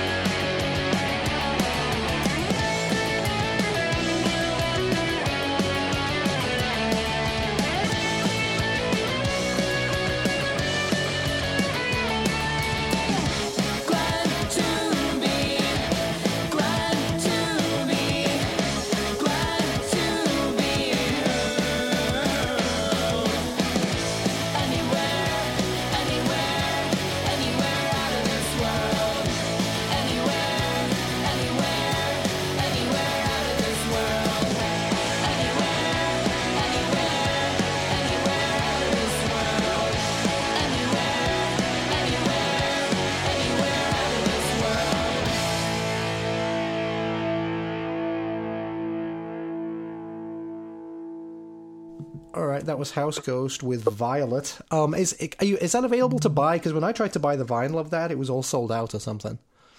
So the first pressing sold out. I did put up a subsequent pressing. All of the color is gone, but there are still some black ones available, and those will be done in April. They'll be. What do you mean? They'll be done? They'll come out in April? You mean? Yeah, like I'll have the physical records in April. But the colors all sold out already, so it was all on pre-sale or whatever. Yeah, it was all pre-order. Because, dude, like, with all this money that was tied up in all these records, like, I had to figure out a way to, like, keep, I had records that I wanted to put out and needed to put out. So with the Nathans and the House Ghost record, I put up these pre-orders mega early, with letting people know that, it was going to be a while. But this way I was able to pay for that record. I was able to pay some bills from other records, and I've only gotten minimal shitty emails, so it's been okay. Yeah, there's good and bad of that, because the pressing plant thing, I mean, geez, there was albums I ordered pretty much 2 years ago, which I just ended up getting like a couple months ago. So it had been so long that I'd forgotten that I'd ordered them. Yeah, and that really sucks, but this was a way to keep the label running still. Oh, for sure. Yeah. While we're waiting on their records. The wait times have gotten better, and they're going to be back to normal soon. But yeah, what a nightmare that was, man. Yeah, I mean, so why is it getting better? Is it just more pressing plants have opened? Have new ones opened, or? Yeah, like 1 or 2 have opened, but I think really what it is just, there was such a high demand at that time that they just couldn't keep up. It comes in these waves, almost like a fad, and it happened once before. And it's like, I worked with these plants, some of them for years, and then along comes a major label with, a Rumors repress, Yeah. you know, Yeah. and they're going to press 10,000 copies of it or whatever. And of course, like, you know, just business, right? Like you get pushed to the side because you're only pressing, you know, 500, you know, little punk records. But that was hard to deal with. And I think now it's just getting better. You know, they're getting caught up on their work. Plus, I had this plant and I still work with them in Kentucky. It was like it's like a one guy deal. You know, they have like one guy working the machine. And I had it. It was like my secret little gem. I was cranking out records in 3 months while, like, you know, labels were starting to wait like a year for their records. Mm-hmm. And then I think that word just got out and he got overwhelmed with orders. And that's when, you know, some of my records ended up taking that long. There was just nothing I could do about it. So when you get records pressed, this is kind of a nerdy question, but do they give you, obviously you get choices of color and stuff like that, but do you also get choices of the quality of the vinyl, or do you not get that? Yeah, I mean, you could say like, hey, I want 180 gram vinyl. Yeah, not even meaning that so much, but I know back in the 70s and 80s, there'd be like some albums would be pressed on virgin vinyl, and some albums would be pressed on recycled vinyl, which was from records that had been turned back into the record labels, and they would just melt them down and do it over. So there was a lot of that shit went on in the 70s and 80s. Would people turn in those Rumors albums? Actually, Yeah, exactly. Take them home and actually listen to it. Like, oh, this is awful. Take it back. That's really interesting. I actually don't know. I would you don't imagine... specifically request horror vinyl. Yes. Let's keep that virgin vinyl. We want the horror vinyl. The slut vinyl, yes. And also, I mean, because a lot of the records from the 70s that I got, some of them, they're super fucking thin too. Never mind 180. These would be like 70 gram or something, ridiculously thin. Just complete crap. But I guess it's because they were pressing so many more albums back then. Yeah, and there was one record that that Rad Girlfriend didn't do. It was my old band, or maybe, yeah, it was a Rad company, and like the vinyl that the guy pressed it on was like vinyl from the 70s, and so it has this, like, it was green and it has this like really unique bowling ball kind of swirl look to it, and it was cool. And I mean, I just remember him being like, yeah, we found, you know, like I found all these pellets from, you know, back then. But it sounded fine. Yeah, it sounds cool. No, it sounded like Rumors. It was terrible. I don't know why that was. It's like a bowling ball, which is cool. Yeah. Like a strike. Well, so which of these? Okay, so you've played obviously House Ghost. We played John Hinckley. We played The Slow Death. Are these all records that are coming out in 2023? Like, do a little bit of pub for your label. Yeah, the Slow Death's already out. The Nathan's record's already out. John Hinckley's coming out. House Ghost is still, it's available online, but the vinyl is still coming out. And then the next two songs that I have are unreleased as of today. So for the House Ghost things, let's get back to that in a second. So how many did you press? If you said the first pressing sold out right away, how many was that? 300. 300. Okay, so does that go in the back of your head then, that the next time we do a House Ghost album, we're going to press 750 or something like that? No, so like the first record did the same. The first one we did the same thing, right? Like I did 300 to be cautious, and it sold out, and I did another, whatever, I don't remember if it was 200 or another 300, but we did a second pressing, and that sold out too. So I knew that there was demand for it, but the pressing plant, not only did the wait times increase, but he told me that for the next year or whatever, I could only get pressings of 300 copies. Oh, Jesus. He wasn't willing to because it took up too much time. So I did make some exceptions with the Raging Nathans and a couple other records where I said, listen, I need, 500 of these. And then the rest of them, I tried to work with him, to make his life easier. I figured, his life's easier, mine will be easier. But, yeah, so I would have pressed 500 initially with House Ghost, but I wasn't able to. So that's why I had to put in a repress immediately. Like I made the initial order, put it up for sale. It went sold out. And then the next day I put up another, Yeah, because because it's frustrating, because then I'll go on Discogs and look at it and so, you know, and people are flipping it for 30, 40, 50 bucks or whatever, you know what I mean? That shit's just frustrating. Yeah, for sure, man. But that's the way of the world, I guess.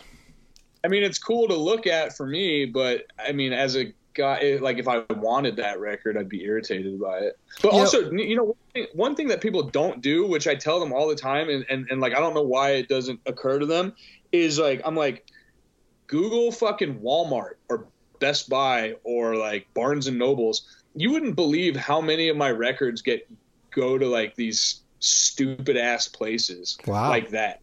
Like I know Amazon. Like you can get Raging Nathan records on Amazon, eBay, like any online outlet where you can buy music. You know, it's like people will go to the website or Bandcamp and be like, it's sold out, and I'm like, dude, just seriously, like Google it and hit the shopping tab, and you know, you'll find one. I haven't been buying records from Walmart, but I'll tell you what, they are now getting like exclusive variants. So like if you're into some, you know, you want to get an AC/DC record or a Metallica record or something, Walmart seems like they really want to be a viable option. I'm fighting the urge, because I don't want to give them my money, but yeah, they actually have some kind of cool variants. Hot Topic used to do that for a while. Basic white guy records. Yeah. What's that, Neil? Hot Topic used to do that for a while. There used to be some Hot Topic those variants. Are worth huge. Those like No Effects Hot Topic records are worth huge money now, and Misfits and all that stuff. Yeah. Oh, dude, we're like they were Hot Topic was like responsible for making a lot of people's money. So, you know. It's funny because I wouldn't touch anything they sold with a 10-foot pole, but now I'm like, oh, I guess I should have, because they were expensive there. They didn't have good prices, but I guess I should have bought some. Yeah, like I'm friends with the guys in Hawthorne Heights, and you know, they were a huge like Hot Topic band. I know the band, yeah, I know the name. And they were telling me that like I went out to get some coffee with the guy. He put on the Ohio is for Lovers Fest. But he told me that they had this shirt that was like, you know, Hot Topic's like best selling shirt for a year or 2 years or something. And you know, because there was like some lawsuit with them, they didn't end up getting any money from it. But like that's somebody did. Someone made like millions of dollars off of a T-shirt. You know. You know, I went to one and I ended up buying 2 T-shirts at a Hot Topic like years ago because my daughter, who's 21 now, went through that stage where she wore those checker pants and she loved Hot Topic. You know, it was like her favorite store. I can't remember what the second one was. Oh, I bought a Sex Pistols Nevermind the Bollocks t-shirt, Neil, like the black with the album cover. Yeah. And I bought a Minor Threat Out of Step t-shirt with the sheep on it, and I paid like $2 or $3 for it because the kids wouldn't buy them, so they were in like super clearance. Like, didn't know what the Minor Threat was. Yeah. I mean, I was sort of embarrassed. Like, this is the first time I've ever admitted that that's where I got those shirts, but I'm like, oh, what the heck, man. But yeah, the Hawthorne Heights was flying right off the shelves at $25 a pop. Well, dude, yeah. I mean, those emo kids are like, and not. You know, they're like 30 now, right? Most of them, but yeah, probably a little bit older even. But yeah, I don't know. They're going to that big festival. What's that big festival in Las Vegas, Neil? When We Were Young or whatever. When We Were Young Fest, yeah. Oh my gosh, it seems like a nightmare. It does. It does. I could see that. Yeah, that was a weird store, man. Like, you go in at the beginning, there'd be all, like, My Little Pony shit in the window and that kind of thing. And then there'd be, like, some punk and metal stuff in the back. It was, man.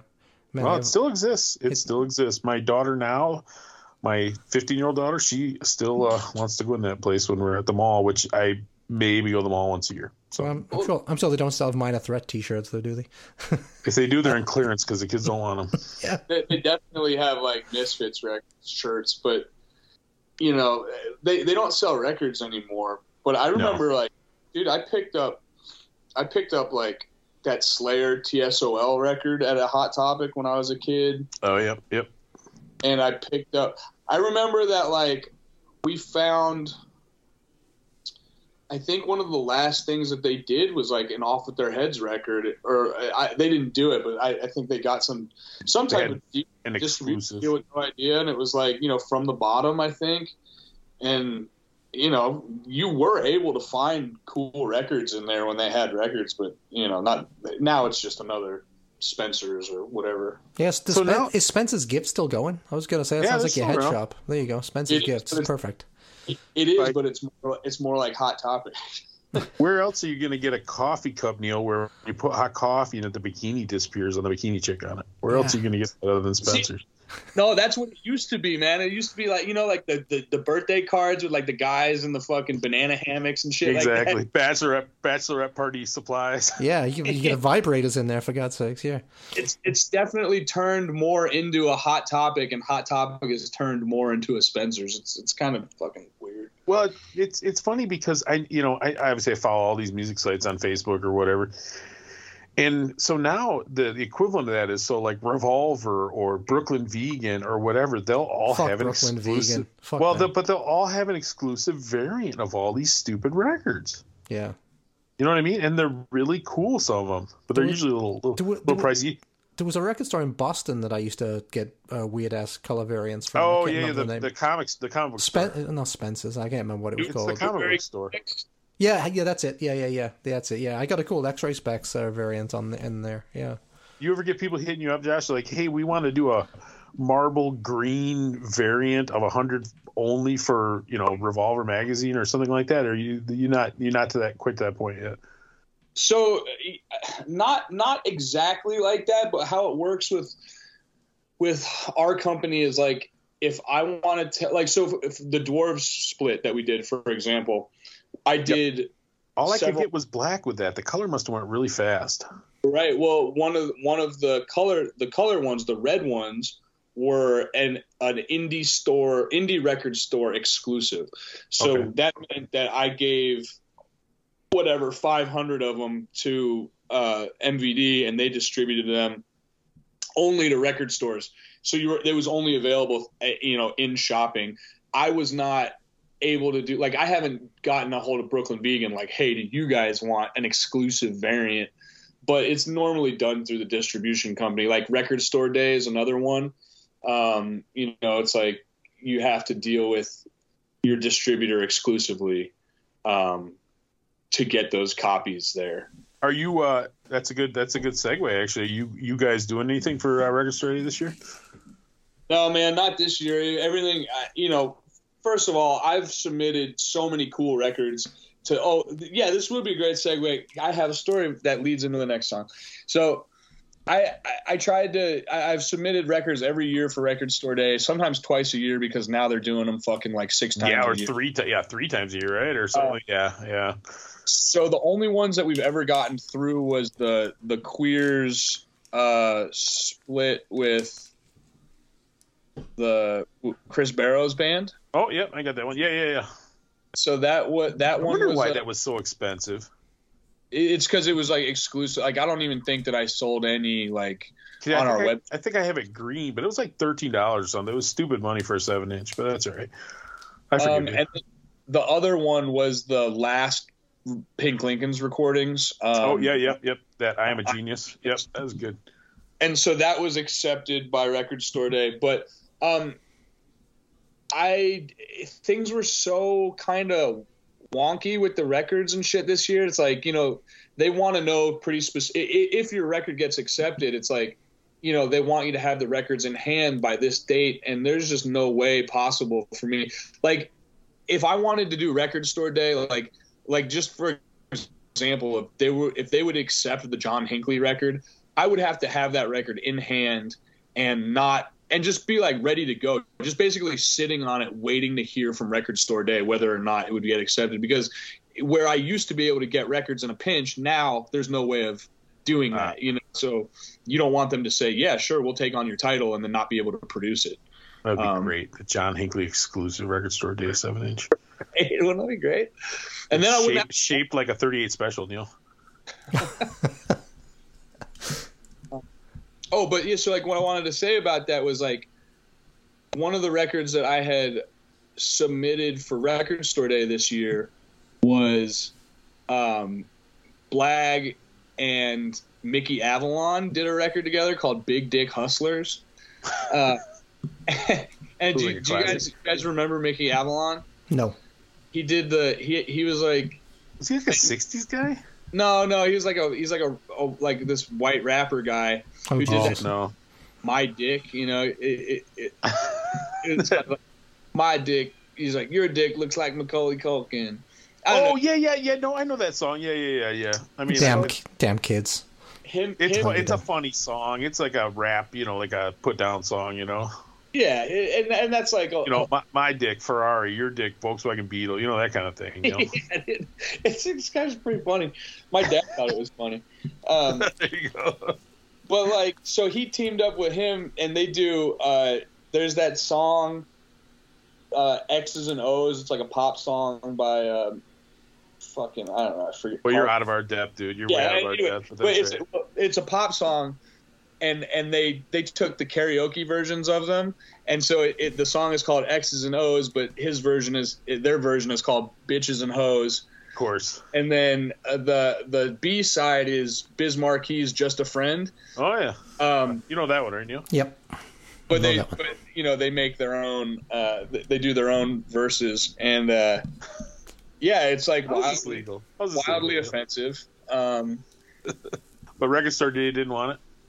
Yeah, so which is funny because MVD is like one of fucking Blag's people, right? So like, yeah.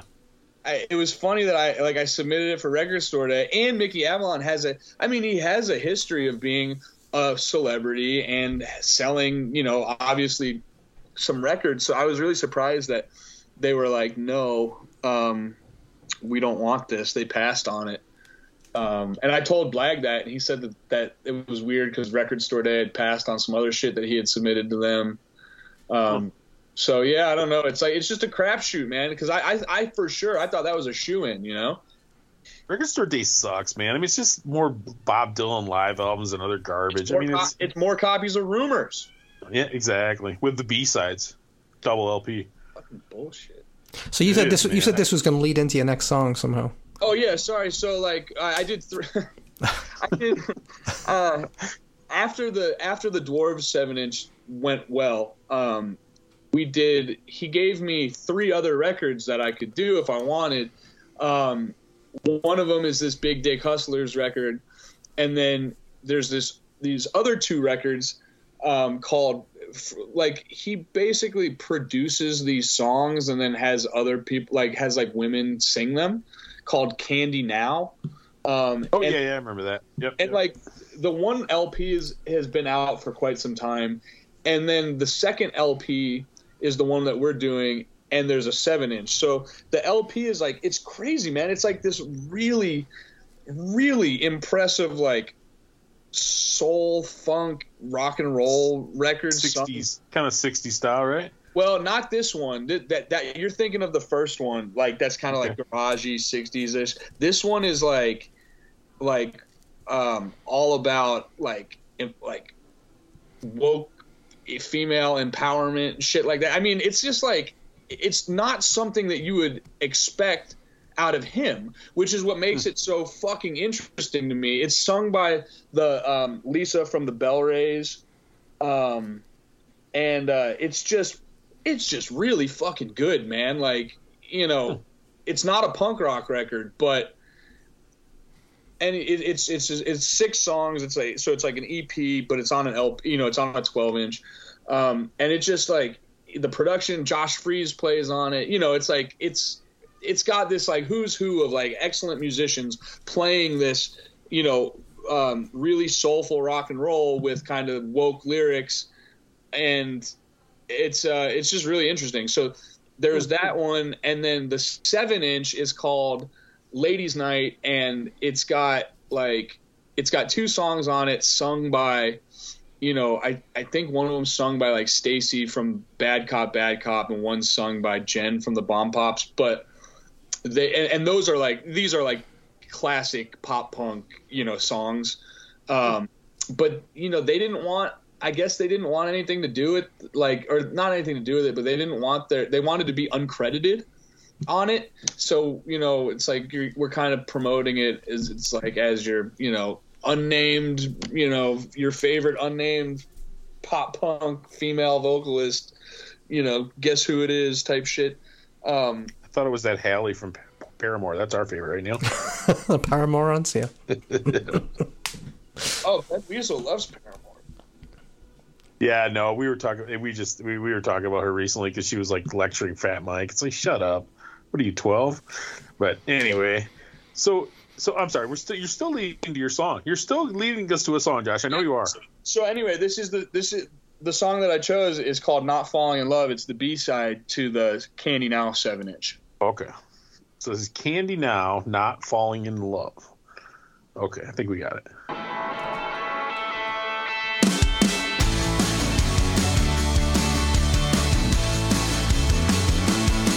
Now I'm not gonna mention or throw any wrench in my crime is a victimless kind. And I feel like I'm falling, the sirens are calling me back from the edge of my run. I gotta roll with the new, 'cause I don't know what else I can do. I'm not a fool if I'm fooling you. I just don't know what else I can do. Not falling in love. Not falling in love. Well, I'm not going back 'cause my bags are all packed and I can't wait around for a son. And I got no more use for the dudes that I knew that were keeping me legally blind. I gotta roll with the new, 'cause I don't know what else I can do. It's not a drag if I drag you through. I just don't know what else I can do. Not falling in love. Not falling in love.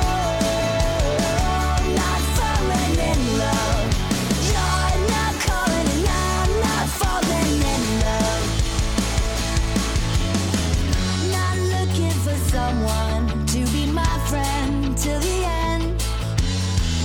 Not looking for Valentines that you sent me from never again. Not looking for no one to replace you. Oh no, oh no, oh no. I'm not falling in love.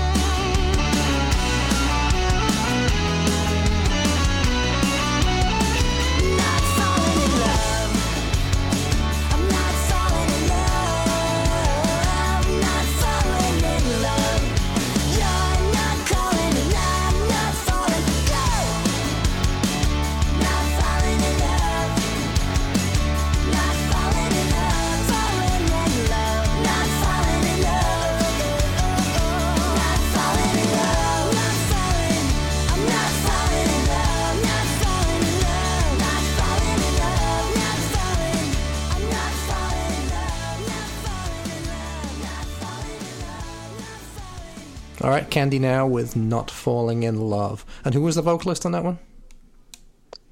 Secret. I think that, yeah, Secret. Wow. Okay. Josh, do you have a publicist you use, or do you just do everything yourself in house? I do everything. Well, that's not 100% true. There's a guy who I'm friends with from Dayton his name's Tim Anderl, and he does Sweet Cheetah publicity. It's a very boutique, small, he works for free. But he's a friend of mine, and so sometimes it's just like, I get so overwhelmed with something or whatever, and he's very helpful. I'll say, Tim, can you help me find an outlet for this? Or if, whatever. I mean, him and I know most of the same people. Sure. It just running the label becomes, very. Yeah, because all you do is email all day. You're emailing, like I said, you're emailing New Noise, you're emailing, Punk News or whatever. Hey, can you run this info for us? Can you premiere the song or whatever? Yeah, it's tedious, man. Being a publicist or whatever you want to call it. That's a tireless, thankless job. I don't know how anybody does it. Dude, you know what? The PR game is such a fucking scam. Nowadays it's like Tim is great because, he does it for a real love of doing it. You know what I mean? Like, he does it because he likes to do it and he likes to help his friends and he enjoys the people that he gets to meet through doing it. Sure. I've worked with guys like in PR firms that want a mortgage payment, for monthly. Yeah. And so I'm like, okay, well, so I worked with this one guy and, you know, he wanted an exorbitant amount of money, and I paid him for a month, and I'm like, all right, well, what did you do, right? And he was like, oh, well, you know, I emailed New Noise magazine. I'm like, dude, you know, I can do that myself.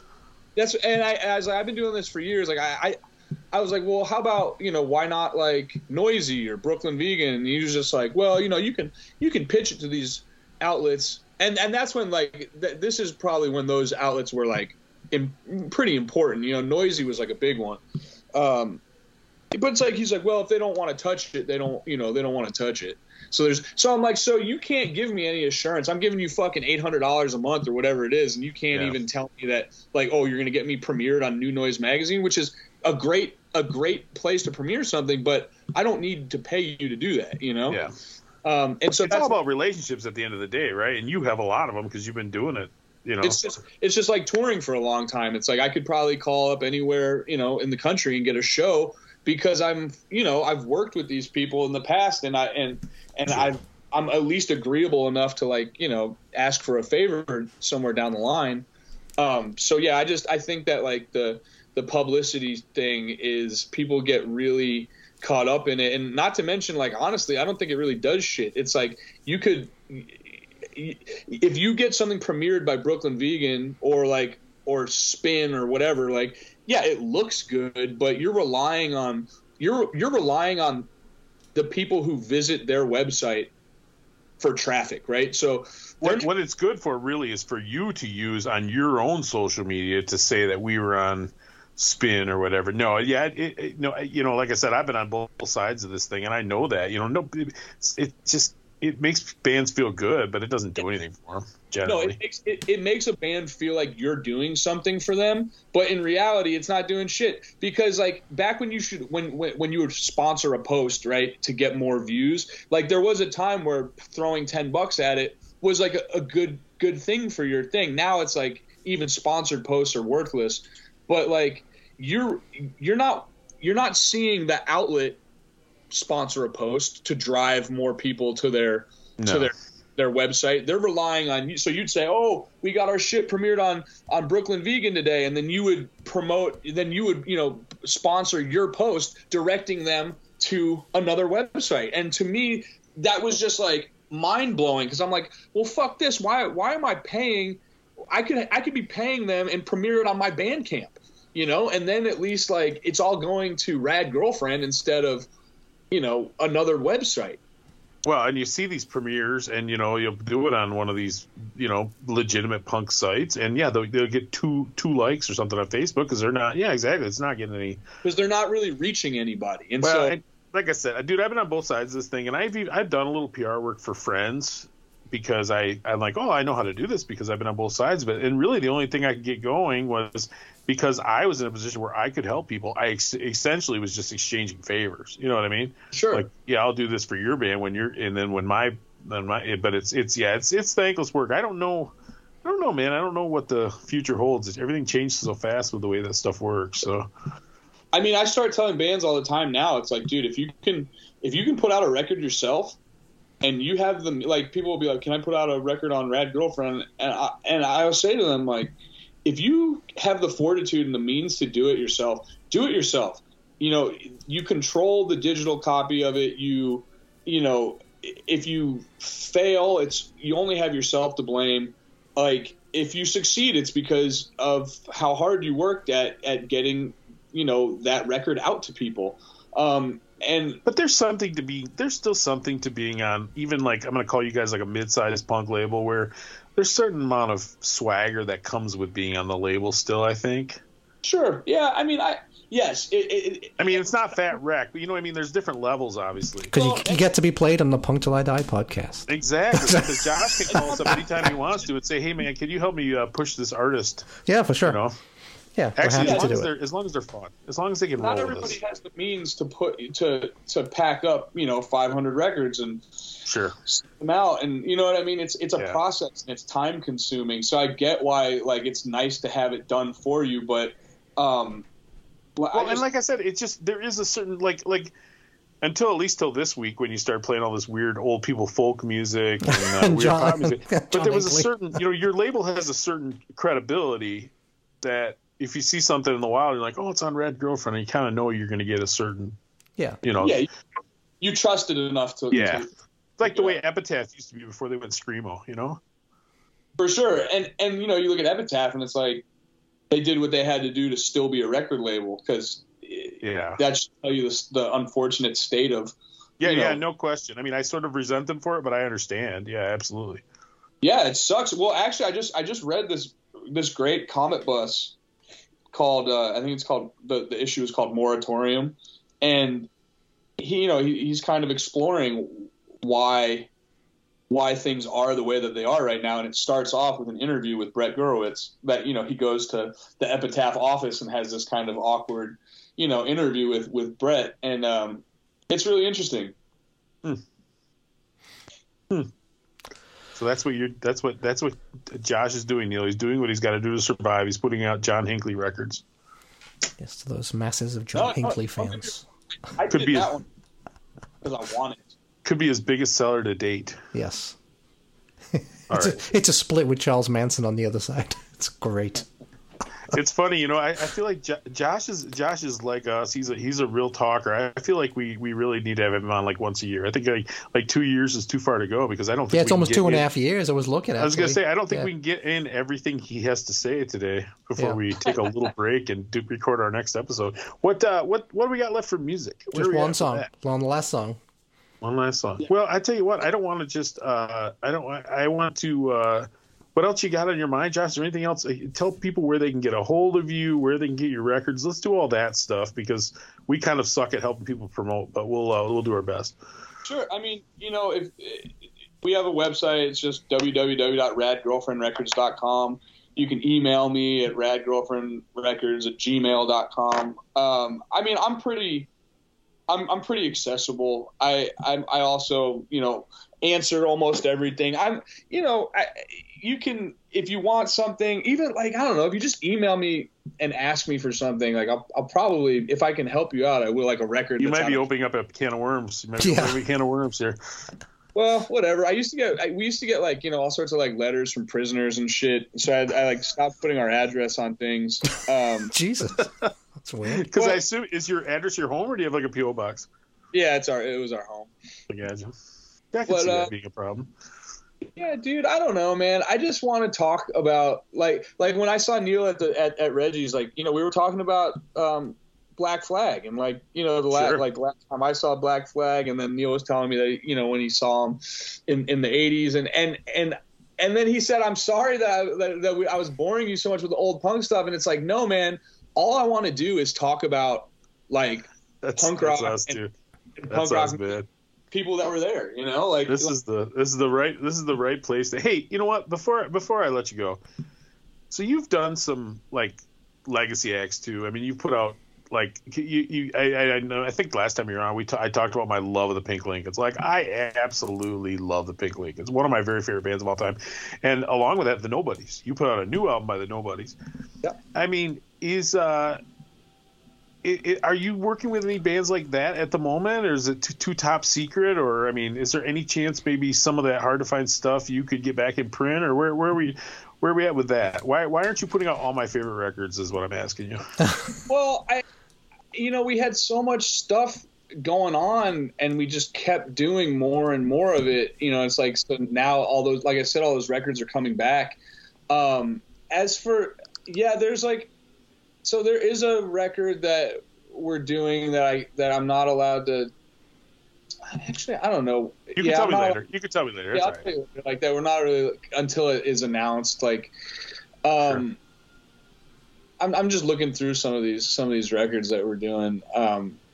But no, nothing like that. Nothing like old, legacy or well-known stuff. I did do so. Like, I put out.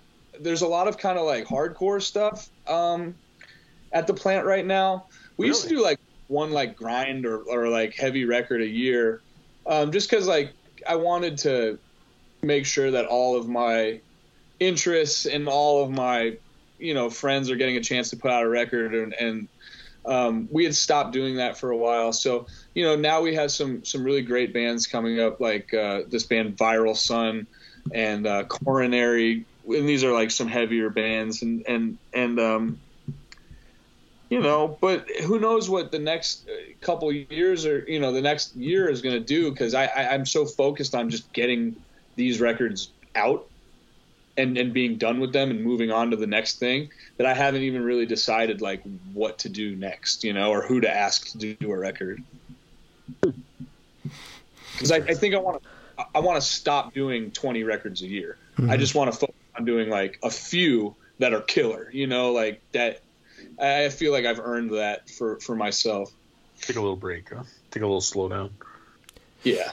Well, that being said, tell us a bit about this last band. It's called Get Some, I believe, right? Tell us a bit about them. So this is Chuck and Neil, their other band from Planes Mistaken for Stars. And this is another one of those heavier records that we're doing. And, I just had become acquainted with them personally a few years ago, briefly, and then Garrett passed away from Planes Mistaken for Stars, and then Chuck had asked me about the Get Some record, and it just seemed like a really nice thing to do. The band is great, and I was familiar with them beforehand, but Planes Mistaken for Stars has always been a band that I really loved, and so getting a chance to work with them so shortly after this kind of major figure passed away, it was just a really pleasant thing that I got to get to be a part of. And so it's heavier music, and I'm stoked on it. All right, let's give this a listen, and then we'll come back and say our goodbyes. So this is Get Some with The Test.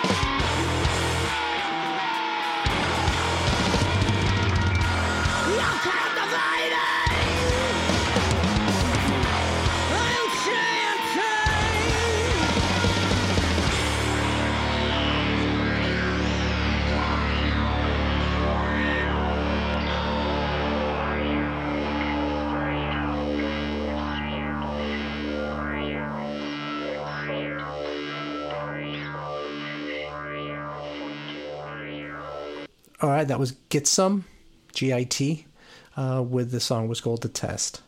So, Josh, thanks for coming back on, man. We had a really, really good time. You're always. I feel like we covered a lot of musical ground. We covered a lot of musical ground too, didn't we? Yeah, we did. We were all over the place, but it was awesome. But no, it's a pleasure. It's a pleasure to have you, Ben. Well, like I said, we should probably do it every year. You seem like you get a lot of pent up energy. Like 2 years is too far. 2 years is too much. Yeah, we could do this for another 2 hours without stopping, man. Like there's just a lot that I like to talk about, and it's funny because we only really scratched the surface on any of the topics that we touched on. So it's like, hey, anytime you two guys want to go to the bar, get together and sit down and shoot the shit about this stuff, in person for a while, I'm down. Just let me know. I hope I can catch you guys one of these trips through. I don't know I know you got your spring tour kind of lined up. I don't know what the rest of the year looks like for you, but we're doing Europe in July and August, and then are you doing Rebellion again this year?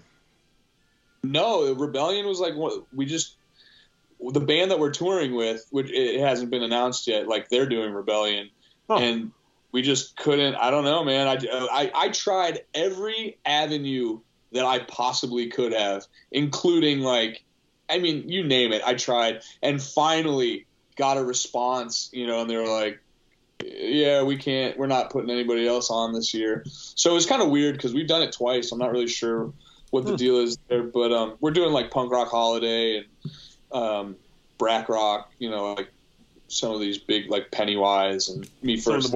Some of the bigger but more manageable festivals. Yeah, and it's super cool. We've done them before, and but this time we're doing a little more mainland. Like we're playing Serbia, like wow, just like cool, weird fucking places. Well, that's cool, man.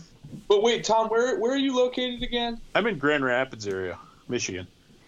Oh, you're not far at all. No, Dayton's about 5 hours away from me. Neil's he's a little further away now, maybe 3.5 hours in Chicago. So I go to Chicago for shows fairly regularly, but I couldn't make that Monday night burner that he went to recently. I remember I met you at the Circle Jerk show. That's right. We met real briefly at that. Yep, that was at the Vic. Yep. But what were you doing? You had a night off on tour, or what was that? Or did you come into town for that? No, I just wanted to go to the fucking show, man. Cool show. Or wait, no. I think that we had a show the next night, or I was in town for some reason, but I went a day early so I could go to that show. Yeah, it's a shame we weren't in touch beforehand because we met up with a bunch of people at one of my favorite little bars in the city. So it's a shame we couldn't have met you there too before the show. That would have been good. Yeah, we do enjoy a drink before the show. We do. And during. Yes. Yeah. Oh, I mean, next time, man, for sure. Yeah. But next time I'm in Dayton, I'm just gonna swing in and just grab a 6-pack to go. Yeah. Exactly. And some. Yeah. I didn't even get to talk to you guys about the bureaucracy of the fucking liquor board. Yeah, that might be for another time. Maybe we'll have you back on next week. How's that? That might be for a different show. Well, that's one thing we've been getting an opportunity to have some really great like old school punk guests lately. So we've been really, really busy with guests. So it's been really really good. So it's a nice variety too, because I want to do some more like, we like to do current artists, but we also like to, dip back into the old school a little bit. So it's all good. Man. If you ever, if there's ever anything I can do to help, man, just let me know. Appreciate it. We will. We appreciate it. And yeah, listen, dude, you keep up the good work. We notice the hard work you're putting in, running your label, doing your band and all that stuff. So, and we appreciate what you're doing over there. I mean, I haven't heard the John Hinckley record yet, so I'm a little bit holding back judgment on that. But we appreciate the work you're putting in over there. Sure, in the Midwest, making us all look good. Why I'm doing it. Yes. Yeah, no, I think it's fun. I mean, I'm not against it. Yeah, man. Well, listen, I appreciate you guys too, and thank you for saying so. And anytime you guys want to talk, just let me know. And Tom, we'll be through sometime. We've got a lot going on, so we'll be all over the place. Excellent, man. Well, we'll catch up. We'll have that PBR yet. Cheers, Josh. Anyway, all right, man. Listen, take care of yourself over there in Dayton, and we'll catch up with you soon. And what do you say, Neil? Keep a little marketing out, everybody. Yeah. Tell him I said hello. Yeah, we'll do that. All right. Cheers, Josh. All right. Bye, everybody. See ya. Bye-bye. Okay, that brings us to the end of another show. Hope you enjoyed it. Remember, keep a little mark in your heart, and we'll be back the same mark time, same mark channel. That's it, man. Game over, man. It's game over. Ever get the feeling you've been cheated? Good night. What a fucking rotter.